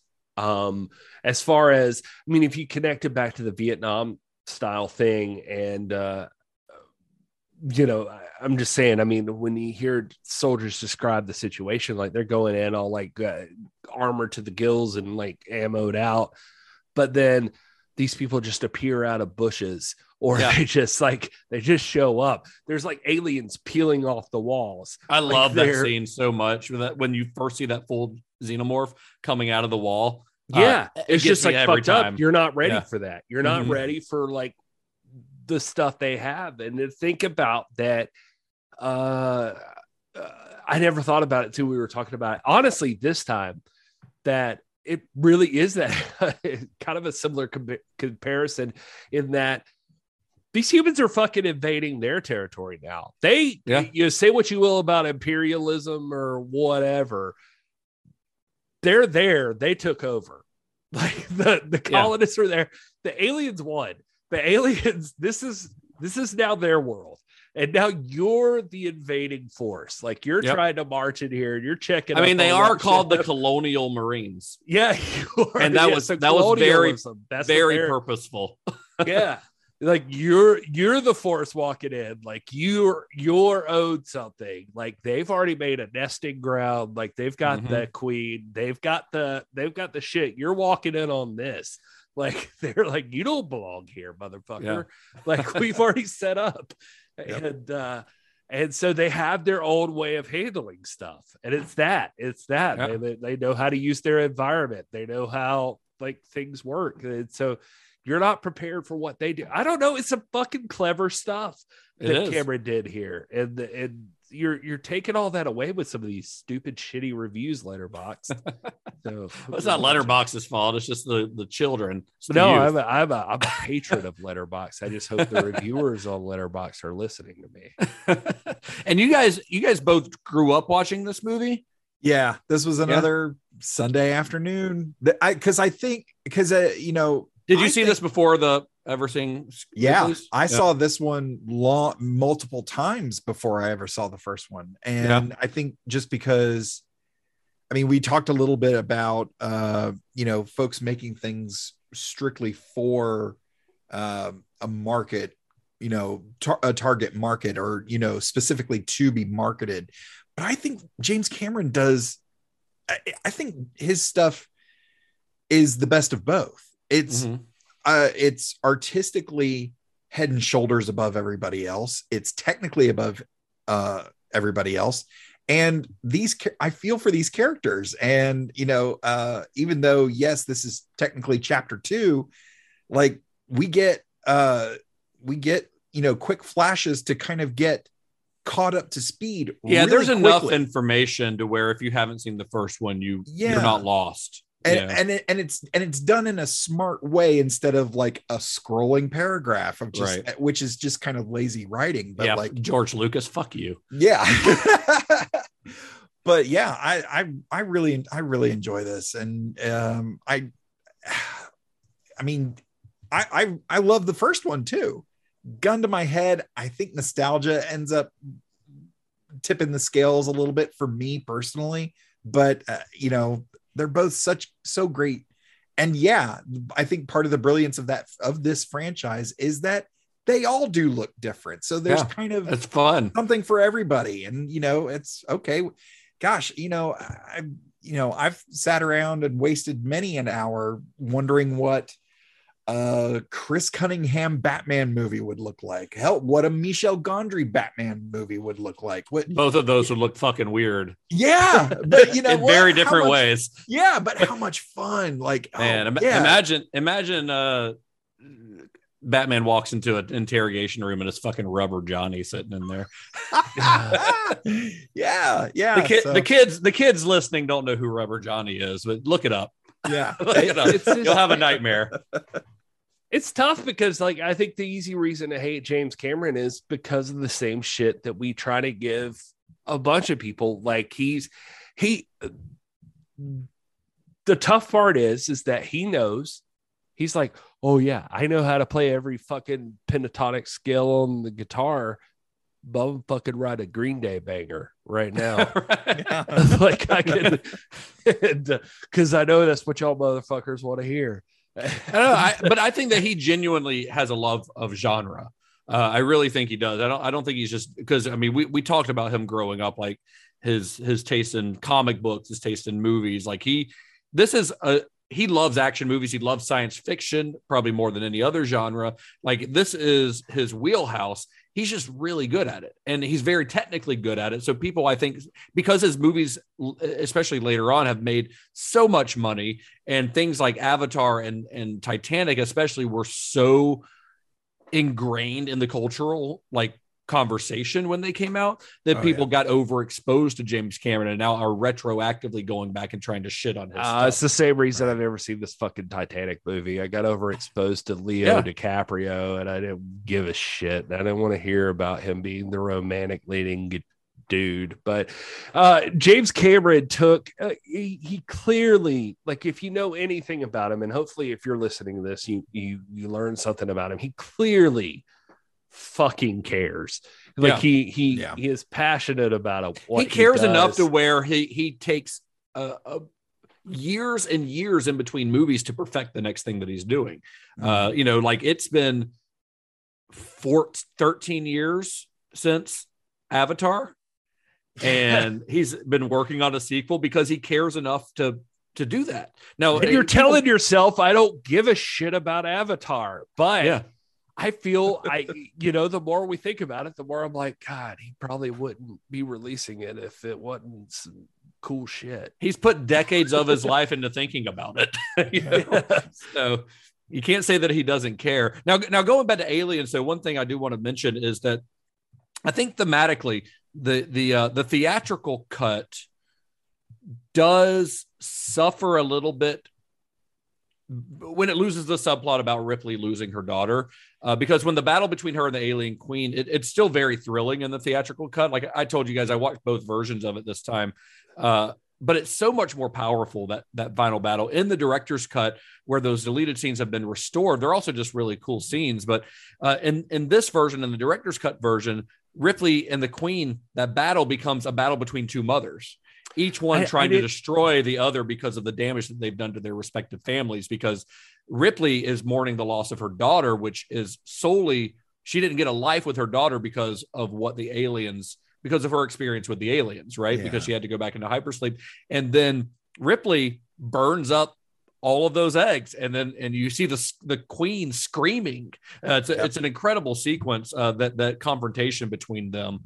But that it becomes mom versus mom, this matriarchal battle, and that's a lot more thematically weighty, I think, than just kind of a revenge thing that it becomes. I only watched it in the extended cut this time, and so I was even thinking, and I didn't go, cards on the table. I didn't watch the original cut or anything. So that is one thing that I was watching and being like, how could this movie work without that? That's part of the story. I mean, it still works, but I think that it does have more weight in the director's cut because of that. And also I think the relationship between Ripley and Newt means a lot more. They do seem to have some chemistry, and poor Newt. I can't believe Newt hasn't done more. Like I love Newt in this movie. Yeah, I don't think that kid had any interest in acting beyond this. No, she became like a school teacher. I looked her up, and like she, whatever. Like she was good in this movie. Yeah, but I will say though, I do think that overall, I think that the theatrical cut is a little bit of a better cut. I think the pacing in the director's cut's a little bit off, whereas the theatrical cut moves at a more propulsive clip. It's a much quicker movie, and I think this is funny because this is actually something that I think that we'll see come up on other Cameron films because he's released a few theatrical cuts over the years, and I find like I know The Abyss has a really famous one, Terminator 2 has a really famous one. I find all of his director's cuts fascinating, and there are scenes that are very intriguing. Some of those scenes are even like almost integral, like the ones in Aliens, almost integral to the plot that they cut out, but I generally still enjoy the theatrical cuts better. I think that they're paced much better and they work just fine the way they are. Yeah. I mean, looking back, I don't know that at any point I missed anything necessarily, but it does feel like I love the matriarchal, like that whole storyline with this one.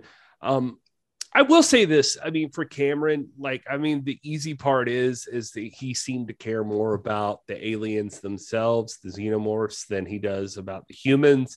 The part I love about Ridley Scott's Alien, if we have to compare the two, and we don't, but I'm doing it, is that one of the cool things about Alien is that there are actual humans. Like there are different variations of character in this thing, and so like it does seem like James Cameron's easily taken like the grunts, like these are the invading force, the grunts, the Marines, like whatever, there's Ripley and there's these guys.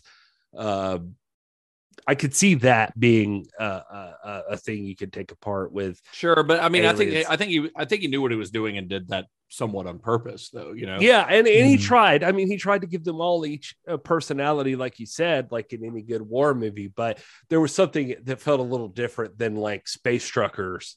Sure, yeah, like having their own personalities, their own lives, their own like world they lived in. So I still pick Alien over Aliens, but I don't think that James Cameron would have too much of a problem with that. I feel like I think he would pick Alien over Aliens. Yeah. I appreciate that he did what you should do with the sequel if you're going to do it, is like try to take like the core elements that made it successful and then build upon those, still try to make it your own.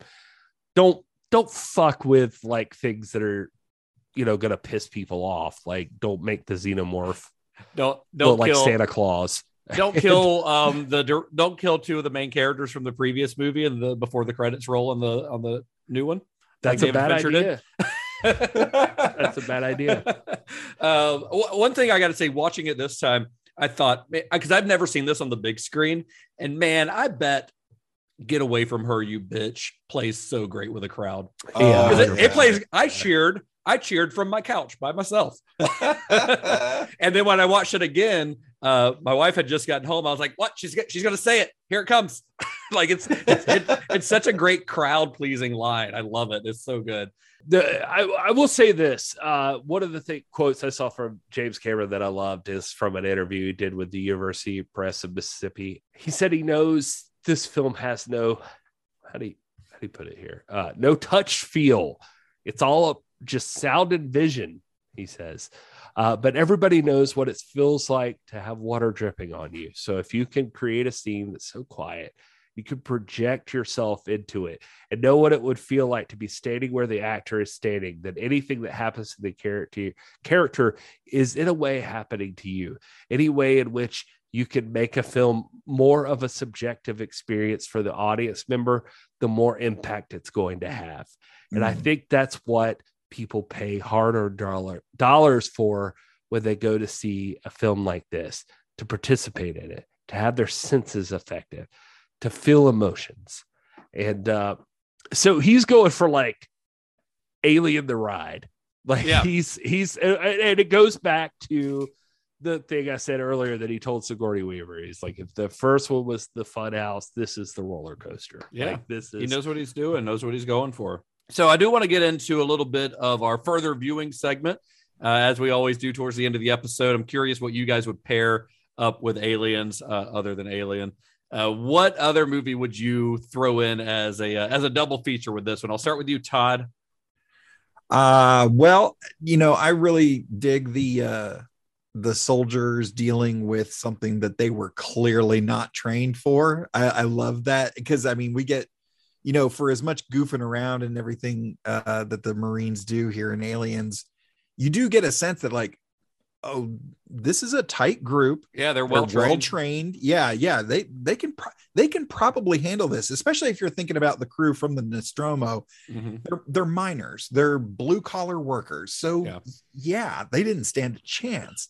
These are Marines, not only just Marines, but they're on like the outer edge of the galaxy or whatever they're at, the solar system or whatever. And just the disdain in the voice of like, is this another bug hunt? Which means like they've encountered alien lives before and dealt with them pretty easily. So it's like, okay, there's a good chance, like, we're going to be okay. Like Hicks barely makes it out alive, and he's the only one. And only because Sigourney saves his ass basically at the end. Yeah. That bug hunt line, by the way, is a blatant reference to Starship Troopers, the book. Because I mean, Cameron grew up reading that, so that's 100% what he's doing there. So for my further viewing, I kind of, like I said, soldiers dealing with something that they clearly weren't ready for. I'm gonna go Dog Soldiers. That was one of my picks. Yeah, I like it. And gosh, it's been a while since I've seen it, but whenever I think about werewolves or the soldiers, just trying to survive, I always come back to Dog Soldiers. It's really great. I think that's a really great movie. That was the first one that came to my mind when I was trying to think of what I would do on this. Yeah, so that's a good pick. Gary? I was gonna go. I mean, we've referenced it so many times. I mean, Starship Troopers would 100% be a double feature with this movie for me. I think that works.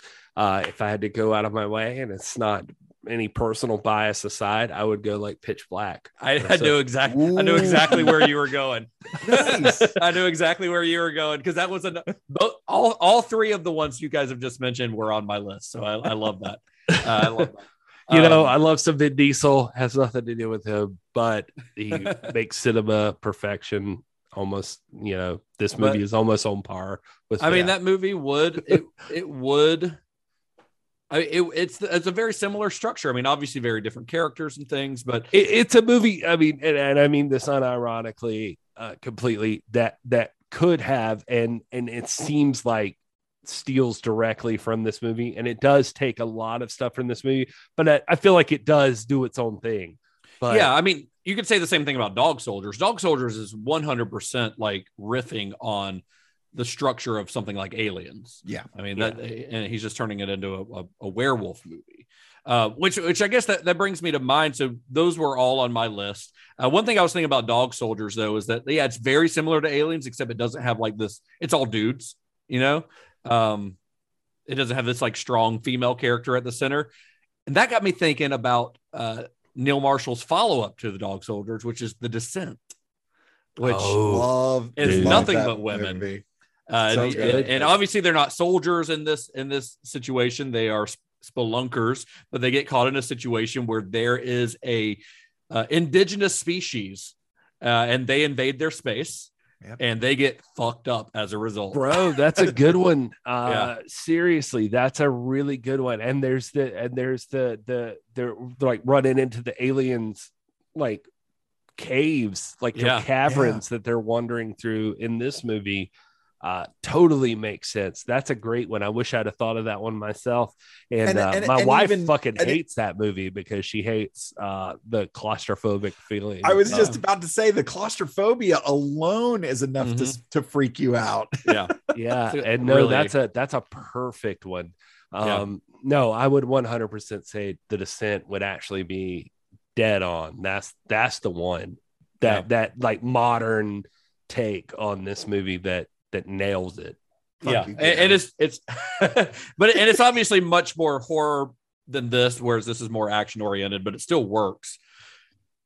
So when Aliens was released, Fox was not doing great. They desperately needed a hit. We joked early on in the episode how there had been a changing of the guard several times in the early to mid 80s at Fox because they kept hiring new studio heads in the hope that somebody would produce a hit. They were having trouble staying afloat, and Aliens may have single-handedly saved the studio. There are people who worked for Fox at the time who are quoted saying that like this movie kept Fox from going out of business. Like this movie saved Fox. So I mean, that alone is enough of an accolade, but it also did wonders for Weaver's career. She had been successful before this film. You know, she had already done Ghostbusters, but after this, she became a star. Like she is a movie star after Aliens. She also became the first actor to ever be nominated for an Oscar for a science fiction film, which was one of 7 Academy Award nominations that the film received that year. It won 2 of those. It won for sound design and for special effects, which also happened to be Stan Winston's first ever Oscar win. He had been nominated, we mentioned last week, on for Heart Beeps, but this is his first ever Oscar win, certainly not his last. The film proved that Cameron was not only talented, but could work within the confines of a Hollywood studio, even if he sometimes butted head with, you know, some of the suits. Although the film fell behind during the post-production schedule, it ended up being finished on time and almost on budget. At $18 million, it ended up being about $2 million over the original planned cost. So it kind of proved that he could deliver a movie on time, even if it was a photo finish to get it there. I love talking about movies where we're just like, hey, you just went over by like $2 million. Hey, and in movie terms, that's not too bad. But if the Terminator had guaranteed Cameron a spot at the Hollywood table, then Aliens put him pretty near the head of that table. And with his newfound power, he would actually, you know, just like after the Terminator, but even more so with Aliens, he had the ability to do whatever he wanted to do.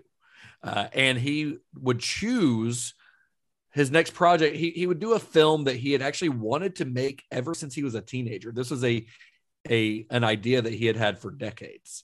And that's the film we're going to be talking about on the next episode of Cinema Shock. We're going forward a couple years in time to James Cameron's The Abyss. Piranha 3. We're talking about The Abyss. Oh man, it's been years since I've seen it. It is, of all the James Cameron movies we're talking about, one of the hardest to find for some reason. It's hard to find streaming. It's never been released on Blu-ray. There has been a 4K restoration in the work for what seems like years at this point. But yeah, I don't know why this movie is so hard to find, but it is for such a big budget movie. But hopefully, I own it, so hopefully you guys can narrow it down. Otherwise, we might be having a movie night. Hey, sometime between fun. It's looking at Just Watch right now. It's streaming on Stars. Okay. and that's about it. So I guess you can do a get Stars special free edition trial on Prime for like $12. So like a digital? No, the DVD. No, DVD. Yeah, the DVD. Yeah, you can get the VHS for $9.48. Oh, I might buy that.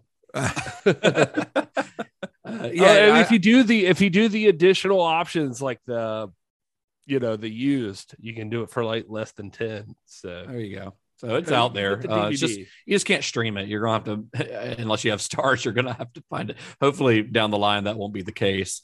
So anyway, that's it for this episode. We'll be returning in a couple of weeks with our discussion on The Abyss. You guys follow along with us. You can stream the movie if you can find it. Maybe if you're listening to this episode a couple years down the line, it'll be more readily available. We'll see. Anyway, where can you guys be found on the internet for our listeners to follow you? This is Gary Horde on all the social medias. Come follow me. And if you like all of my nonsense about Star Trek, then you should definitely check out my show, Computer Resume Podcast, where we cover the entire Star Trek franchise in chronological order. Available now wherever you get your podcasts, on all the social medias at Computer Resume. And you can find me at Mr. Todd A. Davis on Facebook, Twitter, Instagram, Letterboxd, and D&D Beyond. And I am at Justin_Bishop, Twitter, Instagram, Letterboxd. You can also find the show at Cinema_Shock. That's on Twitter and Instagram. We're also on Facebook. We're also on Discord, which you can find a link to that on our website, cinemashock.net, which we just I relaunched, and I've got all the episodes up now. Everything's on there. I've still got some little goodies that I'm probably working on, but for the most part, everything you want is on there, including links to like every episode that we've ever done. And our merchandise that we were selling a Pride t-shirt right now through our Threadless, where 100% of the profits that we would normally make are going to the Trevor Project. So go check that out. We've sold a few of those already this month. So, but that's available year round. It's not just a Pride Month thing. We always keep that thing up there. So it's always available. It's our little Scully logo, but with the Pride flag behind it. It's very fun. But we've got also t-shirts with like all of our catchphrases with just the logo, whatever you want. It's all on there with all kinds of like color options and everything. So check that out if you want. We don't really make any money off of them. We just like the idea that people are fans of the show enough to wear a t-shirt. So you can also find us on all the regular podcatchers. Go rate and review if you're using, especially if you're using Apple Podcasts or Spotify, where you can rate and review now, or you can at least rate on Spotify now. And I guess most importantly, just share this with your friends. You know, if they're into movies, if they're into James Cameron or sci-fi or the Alien franchise or whatever, and you think they'd be interested, you know, send them a little DM, send them a text, and send them a link to this episode. I guess that's all I got, guys. That's all my bullshit. That's all the end of the episode bullshit. Yeah, we rely on you guys. You got to tell people about us. Word of mouth, man. On you. Yeah. Yeah. I mean, we can do all the Google research and bullshit that we want, but word of mouth is what gets it out there, honestly. So please tell somebody. We would love that, and drop us a line on the social media. We're pretty good at talk to us, at interacting with folks. So it's a lot of fun. It's a lot of fun for us. Tell us where you think we're wrong. Yeah. Tell Todd why he's so fucking stupid. I don't mean that, Todd. I love Todd. So we love Todd. Everyone loves Todd. Todd's lovable. He's the most lovable person on this podcast, honestly. That is 100% accurate. Yeah. That's very sweet of you. That might be the sweetest not without our editing, but yes. Yeah, we have to edit some of his more Todd would have been long things, ago canceled. It's not for us. But we help him. We help him, and he becomes the most popular. We're chalking that up to naivety. So we're doing. Anyway, until next time, may the wings of liberty never lose a feather, and be excellent to each other. He figured that if he could get us the keys back through quarantine, if one of us was impregnated and then frozen for the trip home, nobody would know about the keys we were carrying, me and Johnny. That's all I got, fellas. I mean, I don't know what else you would have done, honestly. Yeah, I know. I searched for a long time for a decent one. I was just like, I guess I'll go with the impregnated one, but yeah. Do it. Impregnated with it. Yeah. Absolutely.